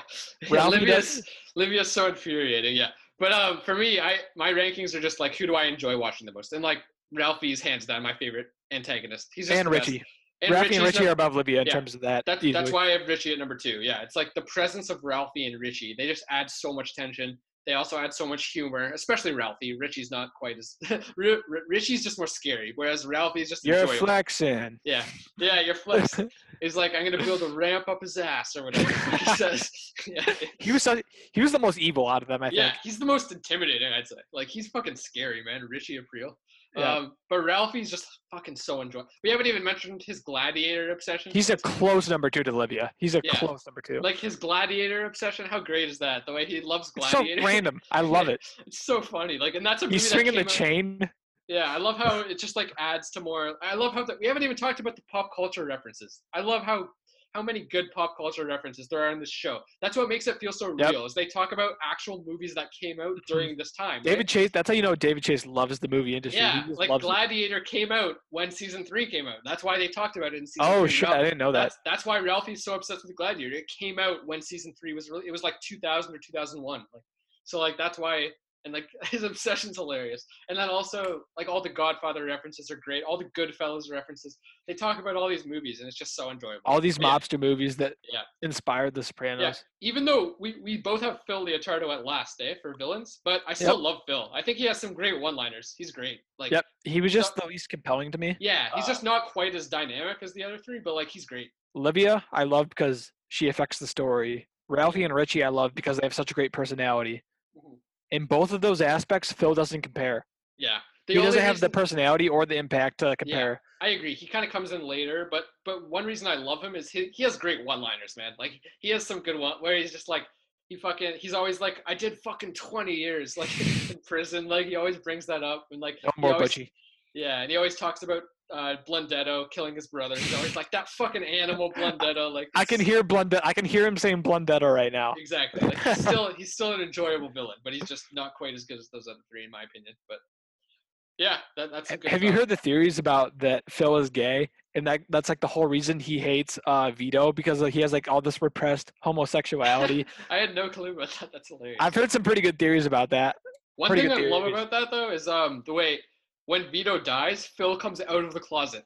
That's one of my favorite That's things. the main reason that people think that. That's how the theory Yeah, started. I love that. That Phil comes out of a closet when he kills Vito. It's That was perfect. that was basically David Chase confirming, yeah, this dude has a lot of suppressed homosexuality. That's why he hates all these gay people. Yeah, yeah. Okay, let's go on to scenes. Top 5 scenes. This should be a lot of fun. Well, we might get a little repetitive here and there, but maybe not. So yeah, what do you have for your top 5 scenes? Yeah, so I'm not going to list these in any particular order. These are just my 5 favorite Yeah, scenes. yeah, I'll do the same thing. Yeah. This could kind of count as a comedy scene, but overall, I think it's a pretty like serious scene. Yep. I thought Christopher's intervention, definitely a top 5 scene for me. I just thought the entire cast. It was one of the few scenes that had like the entire cast in it, and they were just all really good. It was like a really good balance of like humor and serious drama. Yeah. Yeah. Obviously, Silvio's disgusting line, that was Yeah. some really good Yeah. humor. Yeah. Good stuff. But at the same time, we really care about Chris as a character. Definitely a top 5 for me. What else? The ending scene of Proshai Lavoshka. Obviously, that's another scene that has some comedy in it, but overall, I would say it's a serious scene. Like the funeral scene when they're all talking? Yeah. Yep, in the house. Because Janice gets everyone in Tony's living room, and she wants everyone to say something nice about Livia. Yeah. And there's nothing really nice to say about Livia, so it's just a really awkward scene. Yeah, that's a good Carmela moment. Yeah, when she just shuns everyone. Yep. And then the comedy from that scene is Chris and Aide just sitting on the couch high as hell, and Chris goes on this tangent about. Yeah, I briefly mentioned that. Yeah, it's so funny. Yeah, you mentioned this earlier when we brought up this episode, but how he brings up how there's like he wonders if there's like someone that's exactly like you in the world. Yeah, and it's just like clones and shit. Yeah, it's so good. He just goes on this rant. It's just hilarious. The ending of Join the Club. Right, you mentioned that also. Yeah. Yeah, I also mentioned this. Is that when he's alone in the hotel room? When Tony's sitting on the bed. It's a good moment. For me, yep, that's probably like the most emotional moment in the series for me. That one has definitely always stood out as one of my favorites. I didn't even that was a no-brainer for me when thinking about this top 5. And then my favorite scene in the series is the ending scene of the entire show. Series finale, yeah. Yeah, at Holston's. I think that's the most well-edited, just well-executed scene in the entire show. Yeah, and we'll go into interpretations of that at the end. Yep. Like that's something we've been saving for the end. We've mentioned a few times, so that'll be fun. And then my 5th is evidently Chicken Town. When Chris's kid is getting baptized, and it's like the montage over Tony's family. 6B, yeah. Yeah, in 6B, right after Phil, he basically said he's fed up and he's gonna like kill everyone in Tony's family. So yeah, that's a good moment. Yeah, that's good to have that since you had 6B so high. Yep. Yeah, so that's all yours? Yep, that's my top 5. Okay, yeah, so my top 5 scenes. So this might get a little repetitive just because I mentioned quite a few of these in my top 10 episodes. But I have the Whitecaps argument in the pool house. So just Edie Falco's delivery of that line when she confesses about Furio is so satisfying. Like Tony's reaction, he punches the wall. For me, it's some of the best writing and best acting in the whole show. So I have that in my top 5. Really heavy scene too. Then I also have Christopher's intervention. So that's the same as you. So we both have that in our top 5 scenes. Like you said, I'd argue it's like 99% funny. Like I don't think it's that heavy, to be honest. Like I think there's other moments where like Chris's drug addiction is heavy, but I think it's just pure comedy gold, and it's just the comedy is so good that it also makes top 5 scenes for me. Like, and I think part of it is like every single character has a good moment in that scene. Like that's what's so impressive about it. It's like it's like the whole cast is in sync. And it's just a perfect, like, this is what a mobster intervention would be like. They'd all be pieces of shit, and they just get pissed at each other, and it's just perfect. I think I'll talk more about that when we do funny scenes, because there's parts of that scene that I could break down. Like, there's 10, 20 lines in that episode, in that scene that are hilarious. So yeah, I have Chris's intervention. I have the Tony and Bobby Monopoly fight. I kind of talked about that when I had Soprano home movies, so don't need to go in depth there. I have that in my top 5. I also talked about this. I have the final scene of Funhouse, the montage at the end of season 2. That's in my top 5 scenes. I love that montage. And then I'm kind of cheating here, but in my top 5 scenes, I also have a tie between 2 therapy scenes. So one of them I already mentioned. It's from Where to Eternity, We're Soldiers monologue. That's a tie top 5 scenes. My other favorite therapy scene that I haven't mentioned is in season 5, and it's the one where he has a panic attack because he realizes that he confesses to Melfi that Tony B going to prison that night, he had a panic attack. And I think it's a perfect twist because like The Sopranos doesn't really do twists that much. Like it's more about the characters and it's not about like shocking you. But that's one of those twists that they execute so well, and it makes perfect sense. Like it makes perfect sense that the reason Tony, like, it comes from his childhood, really, like that panic attack, and that his mother is the reason he had a panic attack, and it happened the same night his cousin went to prison. And it's just a perfect twist. And his acting's incredible. He goes through a panic attack in the therapy room, like James Gandolfini, one of his best scenes in the whole show for sure. So those are my 2 favorite therapy scenes, the one I just said, and then also the one from Where to Eternity, the whole We're Soldiers monologue from season 2. So those 2 therapy scenes are in my top 5 scenes. So technically that's 6 scenes, but I had one that's 2 therapy scenes. Yeah. Still a good top 6. Yeah, exactly. Do you have any honorable mentions you want to mention or not? Not really. Yeah, no worries. There probably have way too many honorable mentions. This is way too long. This is flashbacks to Better Call Saul, where I went overboard with my fanboying, but we're doing that again because The Sopranos is that good. So I'm just gonna list a shit ton of scenes that these are scenes I considered for my top 5 that were in consideration. So Tony grabs the pillow and confronts Livia after her stroke in season 1 finale. The final scene in season 1, the one where he does the toast to the little moments. That was in consideration. The ending of D-Girl, I talked about that in my honorable mentions for episodes. The ending of D-Girl, where it's Pussy crying in the bathroom and Chris outside, and then he goes back in to be loyal to Tony. This is one scene I haven't talked about. This is when, in season 2, Tony's drunk, and then Meadow comes in late at night. And then Tony says, "You know I love you." Like he's trying to get to Meadow, like making sure, because he feels bad about, he didn't show up at AJ's pool thing, whatever, like his little race. And then Meadow has a really good line. Sometimes we're all hypocrites. And I think that honestly, that sums up the show. Like that's one of the deeper moments, because like you sympathize with Tony in that scene, because like he just loves his kids. Like he genuinely loves his kids, and you feel for him. And then Meadow sums up the whole show that everyone's a hypocrite on this show. Like, so it's just a really good deep moment. Pussy's death scene was in consideration. We talked about that. Right. This is one I want to go a little more in depth on. Carmela with the Jewish therapist in season 3. This is like one of the few moments where someone just tells you straight up how it is. Like, because we're kind of, we care about these characters so much and we like them so much. And we like Carmela. Like I liked her at that point. I thought she was a good person at that point, just because of how good of a mother she is. But then the therapist just puts it into perspective. He's just like, just leave him. Like Carmela's all concerned about her husband doing horrible things. He's like, just leave him. And he won't even take her money. He calls it blood money. And it's like, that's what an actual honorable person would do. And like none of the characters in the show are honorable, right? They're all tied to the mob somehow. Even Carmela, even though she's more innocent, she's very hypocritical, right? Because she's like trying to act like she knows what's good, but she doesn't know what's good because she's a blind eye. Exactly. She's in denial about it, turns a blind eye. Exactly. I'm talking a little too much, but who cares? I love the show. Yeah. I'm sure the viewers will, man. Yeah, exactly. Who's ever still listening at this point? Yeah, if anyone's still listening, you're a beauty. I love you. Tony and Gloria's fight in Amour Fou. I have that. I mentioned that in my top 10 episodes. That's one of my favorite scenes. When that fight in Amour Fou, one of the most intense moments in the whole show.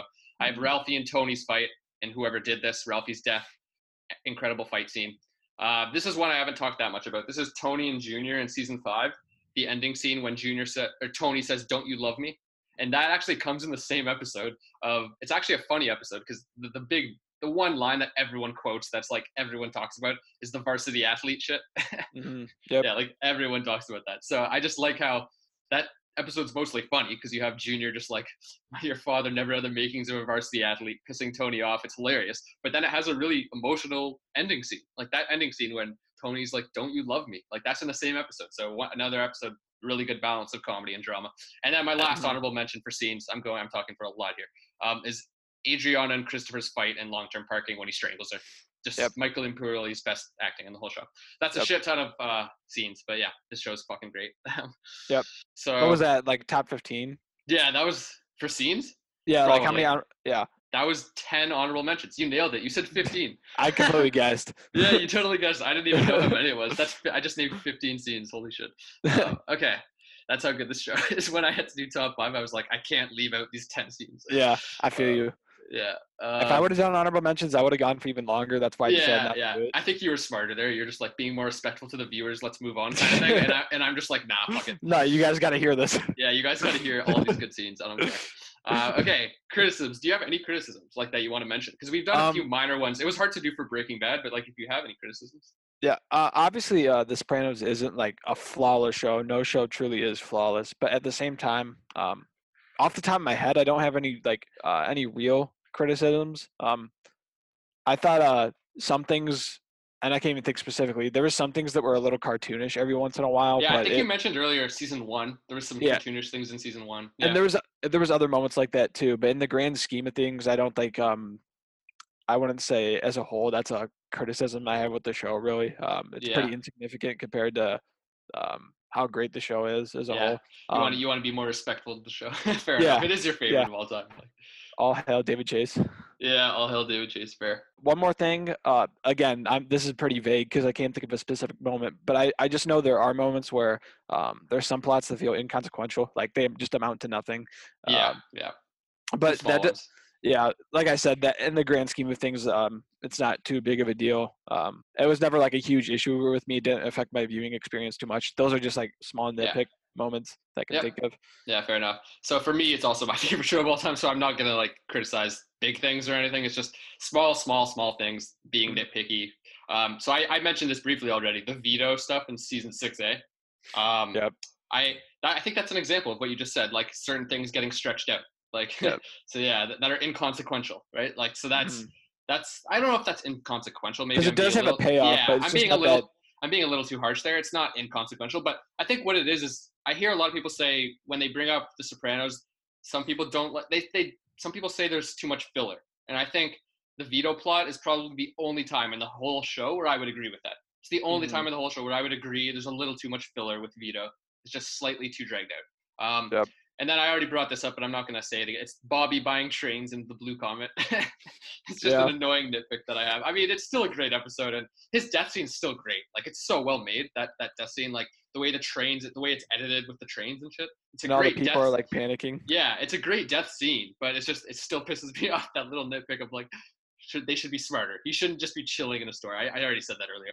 And then, I have a really minor nitpick where certain side characters can get kind of annoying when they get more focus. For me, this is Paulie. Like, I had Paulie in my top 5 characters, and I love Paulie. But I think when he gets too much focus, he feels a little too cartoonish. Like, there's that one episode, I think it's season 6A, I believe, when he finds out that his mom was actually his aunt, and then he gets mad. And, like, I think there's just too much Paulie in that one. Like, he's just better as a side character, and they give him a lot of focus, and he just feels a little cartoonish sometimes when he's like the main character of an episode.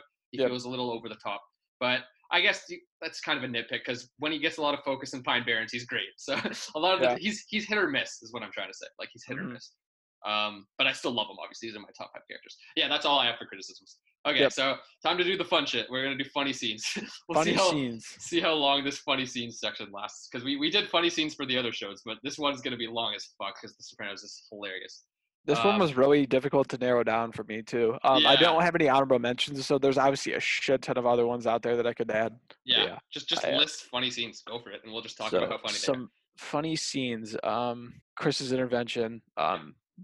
But specifically Silvio's disgusting line is the funniest part of the intervention. The fact that Silvio wrote that down is what's so funny. Like, he had to write that down. Like, all he says was, like, and he's completely serious. Yeah, your head was in the toilet water. Disgusting. The way he says disgusting is so funny. Yeah. I walked into the bathroom. Your hair was in the toilet water. Disgusting. Yeah, like, he had to write that down. He's just so blunt about it, and he's just done. Yeah. It's like, my piece, Chrissy. I said my piece, Chrissy. I was about to say that. Wait, sorry, one more thing, because I have Christopher's intervention too. We can just talk about funny scenes at the same time. One thing I really love about that scene is a really subtle touch. It's when they find out that Chris killed Ade's dog, and then Tony gets all pissed, and then Paulie goes, "What was it, barking?" Oh yeah, what was it, barking or something? Like you psychopath. That's not a reason to kill a dog. It's a little subtle touch where it's like Paulie's like, "Yeah, I would kill a dog if it was barking." Like, he's like curious. Did you do it because it was barking? Like, it's just a little touch that I love. Like, it's so good. Also, slightly unrelated to the comedy of that scene, I don't know if it was intended, but there was a little nice foreshadowing there, regardless if it was on purpose or not. Right. Tony goes, "I ought to suffocate you, you little prick," and Right. later on, he actually suffocates Chris to death.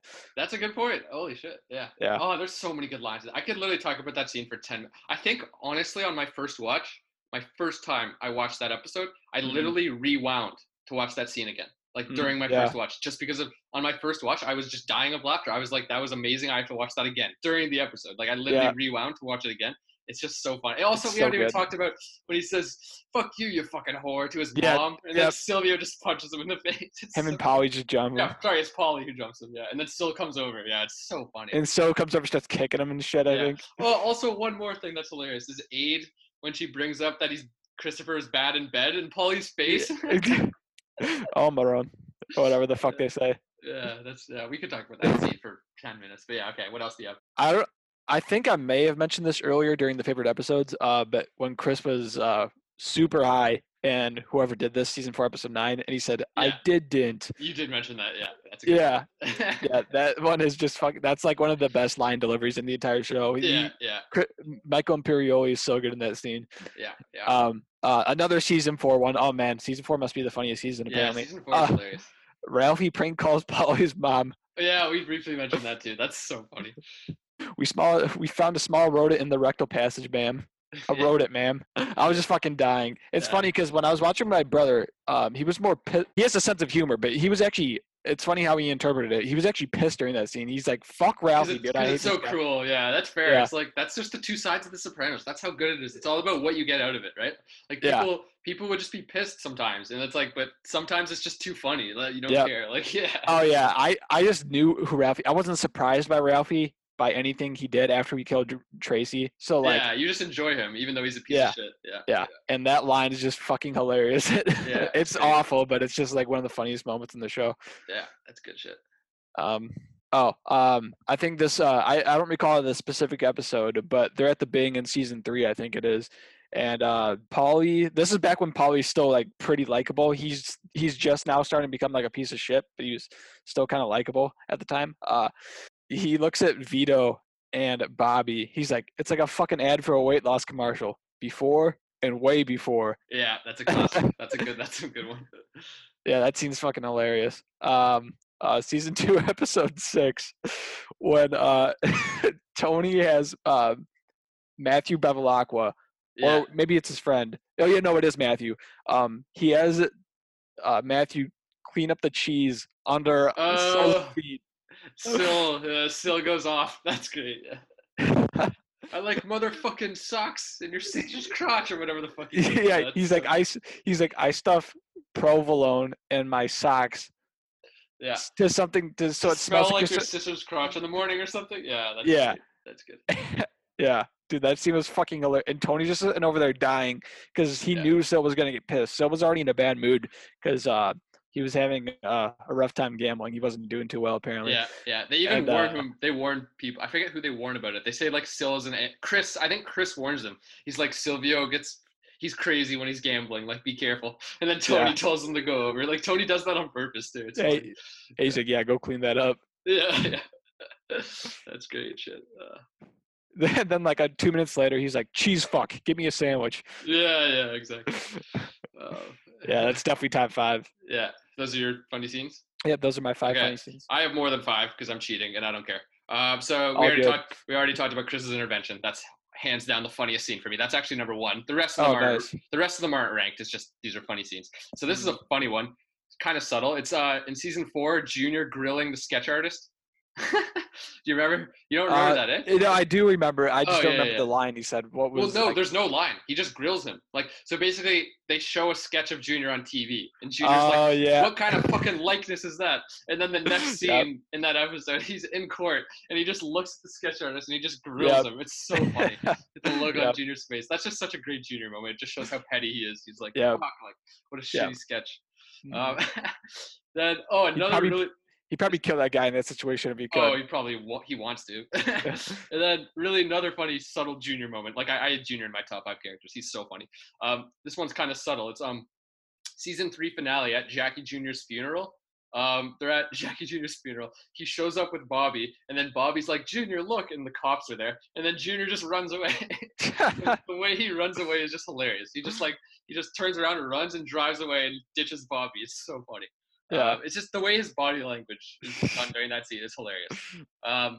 Obviously, the interior decorator mix-up, we already mentioned that in Pine Yep. Barrens. That's hilarious. I would have mentioned it, but it's been mentioned so many times. Mix it with the relish. That's in Pine Barrens as well. Good shit. Drunk Carmela in Soprano Home Movies. That's in there for me. Like, just how drunk she is. And also Tony singing Under the Boardwalk about how Janice is like that. Before the fight. I already talked about that, but that's in there.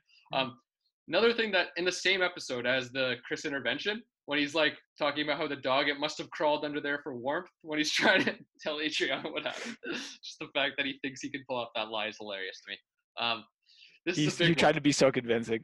He tries to be so convincing. This is a big one that I just remembered. AJ no eyebrows. You remember that? Yeah. When Tony doesn't know what's wrong with him. He's like, what's wrong with him? And Carmela's just like, he's got no eyebrows. He's got no eyebrows, Tony. Yeah, exactly. It couldn't be any more obvious. He's like, what's wrong with you? What's different about you? Yeah, hilarious scene right there. Okay, last three. So these are some therapy stuff that's hilarious. Like, even though the therapy scenes are usually deep, they're funny too. So Carmela and Tony's first therapy session together. There's a line that absolutely kills me. It's when Melfi's like, you guys seem very angry. And then Tony just goes, you must have been at the top of your fucking class. It's just such a good sarcastic line. Yeah, that's a really good line. Yeah, because also Carmela's funny. She's like, maybe it's the fact that you stick your dick in anything that has a pulse. Like, maybe that's a root cause. And then that's when Melfi's like, you guys seem very angry. You must have been at the top of your fucking class. Just back-to-back bangers. Their banter is incredible in that scene. It's so good. And then another therapy scene that's hilarious is season 1 finale, when she's like, I have patients who are suicidal. And Tony's like, they're not going to feel any better if you get clipped. I really like that line. That kills me every time. He's not wrong, though. Yeah, he's not. That's how he thinks of it. He's spitting facts. Yeah. And then last one is Ralphie. There's a lot of funny Ralphie moments that I'm probably forgetting, but this is one that stands out, is when he falls down the stairs at Janice's house, because he literally breaks up with Ro. Yeah. And then he goes to Janice. It's like he finally broke up with Ro, and then Janice breaks up with him and pushes him down the stairs. It's just so funny. Just the fact that Ralphie's so happy. Because Janice loses interest right away. Yeah, exactly. It's just one of those satisfying moments, because Ralphie's such a piece of shit to Ro, and then like he goes to Janice, and then he falls down the stairs. It's just perfect. Yeah, I think it was the fact, like, she was turned on by the fact that he had a girlfriend. And as soon as he broke up with her, she lost all interest. Yeah. And probably the fact that he was happy too, like you said. And I think she has a therapy scene, I think, in that episode where she just comes to the realization. She just realizes that Ralphie's a piece of shit, pretty much. So she decides to break up with him on the same day that he goes. I was missing that detail. Yeah, no, it's just funny as fuck. That scene's great. Do you have any favorite lines you want to mention? Or no? Can't do this to me off the top of my head, man. Yeah, sorry, man. There's so many. This is the most quotable show ever. Yeah, I think it's gonna take too long to do quotes, so like it doesn't matter. But I just want to mention one. Yeah, go ahead and list a few if you have any. So I already mentioned the hold on to your cocks when you negotiate with these desert people. That's season 1, Junior and Hesh season 1. This is one that's like classic, like iconic. Cunnilingus and psychiatry brought us to this in season 1. I don't know if you remember that, because like remember Junior going down on his mistress. That's brought up. So like part of the war in season 1 is because of Junior, that rumor getting spread, and Tony makes fun of him on the golf course. And then also the tension of Tony seeing a psychiatrist. So there's a line when he sits with Carmela and he's like, cunnilingus and psychiatry brought us to this. That's just like a classic line. And then this one's not a funny line, but I really like the line when Chris is like, that's the guy, Adriana, my Uncle Tony, the guy I'm going to hell for. That's a really good one. That's an iconic moment. I think that's long-term parking, but I'm not. Yeah, that's long-term parking. It is. Oh no, it's the one before that actually. Maybe might be earlier. 10 or 11. Yeah, that's a great fucking line though. Okay, this is gonna go too long. So yeah. Also the War Soldiers monologue, but I already mentioned that. Okay. Right. Anyways, let's go on to the series finale. So this should be a lot of fun. So you've mentioned many times how much you like the series finale. So yeah. Let's just get into it. Like, what's your interpretation of the finale and why? I think I've had many interpretations, but I think Tony got whacked. I think that's you're pretty certain of that, eh? Like you're I'm not certain he got whacked. Like that's, you take out of the end of The Sopranos, you think of like Tony died in the last scene. Not to mention that David Chase accidentally referred to it as a death scene a month or two ago, and then when someone called it out on it, he's like, shit, fuck you I guys. actually remember reading that, so that's a good point. So yeah, it's pretty much confirmed that David Chase intended it to be a death scene, but he also at the same time, regular death scenes are lame. I want to leave this open to interpretation. This is the boldest way to go out. That's fair. Yeah. So in general, you love the ending, eh? Like, I really do like the ending. I remember it's probably that final scene is probably the most anxiety-inducing scene in the series for me. Yeah. Because a combination of a bunch of different things going on. There's the guy in the members only jacket that keeps glancing over at Tony. Yeah. That you knew something's up there. And then he starts walking to the bathroom. I'm like, oh, they're about to go all Godfather right here. Yeah. All Godfather. And then at the same time, Meadow keeps messing up parallel parking. And that just adds extra attention to the scene. Yeah. And there's so much buildup. And then cut to black. Yeah, I get what you mean. It's like, I don't know. I'm like, it's similar to when we talked about the Fly episode in Breaking Bad. I said how like sometimes I love it, sometimes I hate it. So for me, the series finale, I'd say it's not quite as much. Like it's more, I do like it more than I hate it. But there are times when it pisses me off. Like I don't know why. It's just like it does feel like David Chase is saying "fuck you." Like he really is just saying "fuck you" to the audience. Like he doesn't give a shit. Right. He's just like, fuck you, I don't want you to know what happens. I want you to have to do it yourself. He's like pretty much saying, do it yourself. Like, I don't want to give you satisfaction. So like that part of it is kind of annoying, slightly. Like it's obviously a good ending and it works, but like at the same time. Just for the fact that he had that mindset when writing it. Exactly. It's kind of like, it's like. Hey, fuck you, man. Yeah, it's just like, you guys have to think of it on your own. And I guess I disagree with you slightly. Like I understand people who think Tony died 100%, but I actually like the ambiguity of it. I think there's a right. I didn't mean to diminish the ambiguity of it. But you're right in terms of your interpretation is that he dies. That's fair. But like I'm just saying, sometimes I like that interpretation that he dies, but I also think there's a good chance that you can interpret it as life goes on, like that kind of thing, because there's a really good line that Carmela has. I didn't mention this because I don't have 6B that high. I didn't talk very much about 6B, but there's a really good part in 6B where Carmela talks about how their life, there's like a piano hanging over their head and they're just waiting for the piano to fall on them. So like, I think if you think about that line, that's a good way to interpret the series finale is Tony's nervous as fuck that entire dinner, right? He's nervous as fuck. He's always looking at the door and that's his life forever. He's always worried about what's going to happen. So it's just life goes on and that sums up their life. That last scene sums up his life is, oh shit. He's just out with his family and he's always worried. So like, I think you can interpret it as life goes on and they don't die. Like he doesn't die. It's just, that's an interpretation of this is what their life will be like. But at the same time, I think it still works where it's like they were setting up his death. So it's real. That's why it's so brilliant actually. Cause like, even though I hate David Chase for doing it, sometimes I'm like, wow, what a dick. He's kind of a genius. Like, I'm sorry. Like this is pretty fucking smart. Like, it takes like a genius to create an entire scene like that. And balls, man, the balls of that guy, like, just cut to black. Like, he knew how many people would be mad. He knew, and like, he still did it. And like, I remember reading. People thought Cable got cut out. I remember reading that people thought. I knew it would cut to black, and I still thought that my TV went out. That's how abrupt it was. That's nuts. That's one thing. I think I'm gonna say a big reason why that you loved the final scene more than me. I think is just I kind of knew. Like I think I even knew about the "Don't Stop Believing" playing. Like that's the one thing I had spoiled was the ending of The Sopranos. So like I think that's part of why I don't love this episode as much. Is like watching it the first time wasn't that thrilling for me. Like it's still really good, and like I said, it's pretty genius how it ends. But at the same time, like just the fact that I knew the cut to black was coming. Like I was waiting for it to come, so it wasn't that anxiety inducing. Like I wasn't all worried about what was going to happen. Because you knew we weren't going to be shown. Exactly. I knew it was going to cut to black soon. I was like, when's it going to cut? I was waiting for that. I knew it was in a diner too. Like I really knew the last scene pretty well. I think, so now I mentioned the Family Guy thing was part of the spoiler.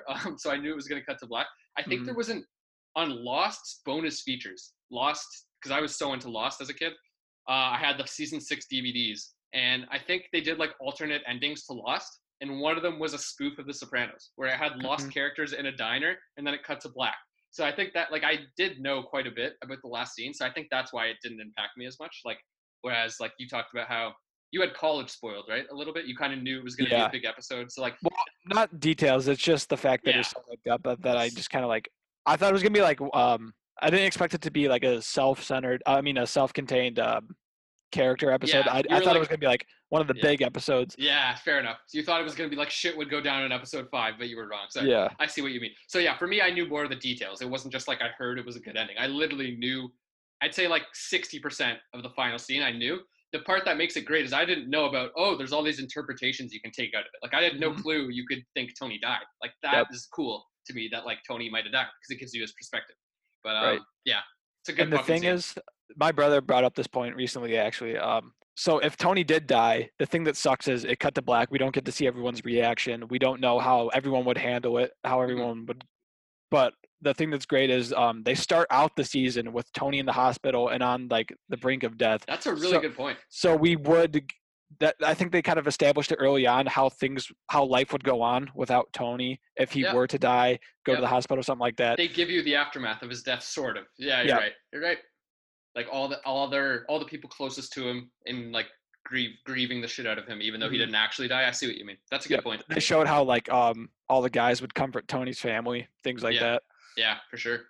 Um, yeah, I think that's enough discussion of the series finale. So yeah, your big interpretation is that he died. Mine is like Yeah. I'm kind of cheating, to be honest. I'm saying like 50%. I understand people. I guess you know what? I'll be a little more bold. My interpretation is what I said before. It's the ambiguity of it. It's life goes on. Yep. This is their life. That's my Mhm. interpretation. I There really you like go. that interpretation too. Yeah, yeah, I do. I I really, like really both. like that I like both interpretation though. I like Tony dying too. It's tough, but that's what I'm gonna go with. Okay. because both are dark, both are cynical. Either way. Yeah, yeah, exactly. Um, we can end off. We've been talking for so fucking long. This is a great show. Holy fuck. Yeah. But we're gonna end with the Many Saints of Newark. So you know how there's a movie coming out. There's a Hmm. prequel. Do you know anything about it? Like, or do you want me to go into it? I know John Bernthal plays Tony's dad. I Uh, like that casting. I like that casting a I lot. think the casting is incredible. Yeah, yeah. Vera, what's her name, plays Vera Livia. Farmiga. Vera Yeah, Farmiga. She's and a I good thought actress. she Yeah. I think she kind of like she doesn't look identical, but she looks like she could play a young Yeah, Livia. she could. I think that's great casting. Fuck yeah, I'm pumped for it. I'm And just, she's obviously had a thing for playing shitty TV moms. So yeah, with that's true. Bates Motel. Yeah, yeah. Yeah, Vera Farmiga's great. I also wanted to mention that for me, what makes me excited about this movie, because a lot of people get skeptical when they try to bring shit back, is the fact Mhm. that David Chase wrote it. Like David Chase is behind it, so I'm more comfortable about it, and I'm just excited.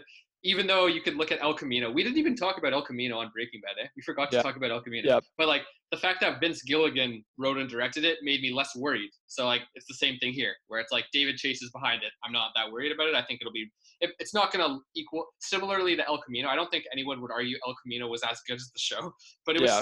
it was still enjoyable. So I think Yep. it'll be similar. Like I don't think Saints of Newark will be as good as the show, but I think it'll be very satisfying and enjoyable. Oh, I should mention this. One of my favorite parts, James Gandolfini's son is playing young Tony, And he looks just like and he young looks just James. like him. And he's an actor. He was in The Deuce, apparently, the HBO show The Deuce. Oh, I didn't know he was in The Yeah, Deuce. I haven't seen The Deuce. I didn't but watch it, but yeah, I same. haven't watched it either, but I heard he was in that. So he's an actual actor, and he's his actual son, and he looks like him. So him playing young Tony will be really cool.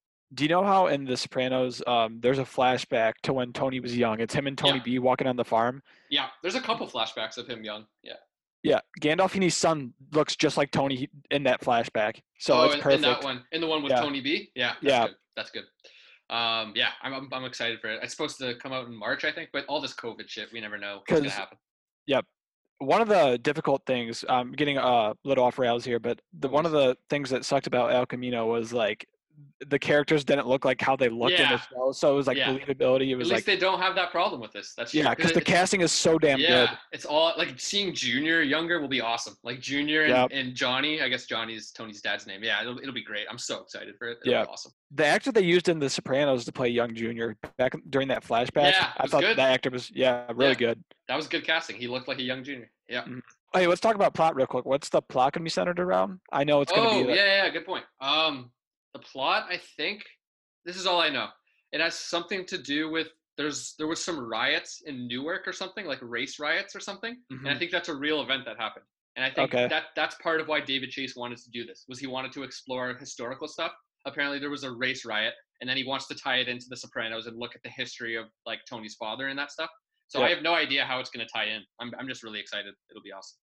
I hope it's like one of those like classic mob movies that just turns into one Yeah. of those, like one of the Goodfellas, The Irishman, something like that. Yeah, I hope it does. I think that's high expectations, but you never know, man. That David is really Chase. high expectations. Yeah, That's wishful thinking, but but David Chase is fucking David awesome. Chase knows his stuff. He's Yeah, inspired I'm a lot by those movies. So yeah, I am genuinely like pleasantly surprised that he's actually revisiting The Sopranos because he seems like the kind of guy that would be like, "Fuck that, I'm never coming yep. back to it. I did my thing." But like, and he's old now. Like, so Mhm. like the fact that he wrote a whole script for a new Sopranos thing is pretty impressive. Like, Yeah, he's probably still pretty sharp, I'm guessing. yeah, I'm pumped.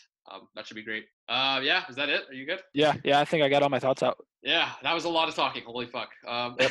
Thanks for anyone that has stuck around all the way to the end. Yeah, I Appreciate swear, if anyone listened to this entire thing, send us a message. Seriously, like I Yeah. think you can. There's a way to send voice messages on Anchor or something. So I will. I would consider sending you something. Seriously, like you're a Or beauty. if you have a Twitter, tweet us Yeah, on yeah. at TV Sessions. Yeah, we're starting out, so we don't have a big presence yet. But if anyone actually listened to this, like I love you. Like that's incredible. If you listen to this entire thing, yeah, that's it. I think we can start giving previews for our next one. We'll be doing Mr. Robot next, right? Mm-hmm. Yeah, Mr. Robot will be our next deep dive. Yep. Should be a lot of fun. Really good show.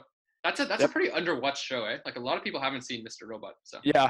On IMDb, I think it only has like 300,000 ratings. yeah, it's like which is not a lot for IMDb. Yeah, it's not a lot for like the big shows because it's in our top tens of all time, and like most of those shows are very well watched. Like I talked about how Better Call Saul is underrated and more people need to watch it. I guess if I had to guess, I'd say less people watch Mr. Robot because at least Better Call Saul has the Breaking Bad tie-in. Yep. But like Mr. Robot's probably less watched. It's only like hardcore TV nerds who have seen Mr. Robot. Like even though casual people would love it, it's a thrilling show. Like it's because Mr. Robot's like the art house films of TV shows. Yeah. Okay, that's enough, Mr. Robot. We should save this for the podcast. I just realized we're talking about it on Sopranos. But yeah, that's it. Thanks for anyone who listened to this. Once again, we love you. If you listen to the whole thing, you're a beauty. And yeah, that's it. See you in the next one. Thanks, guys.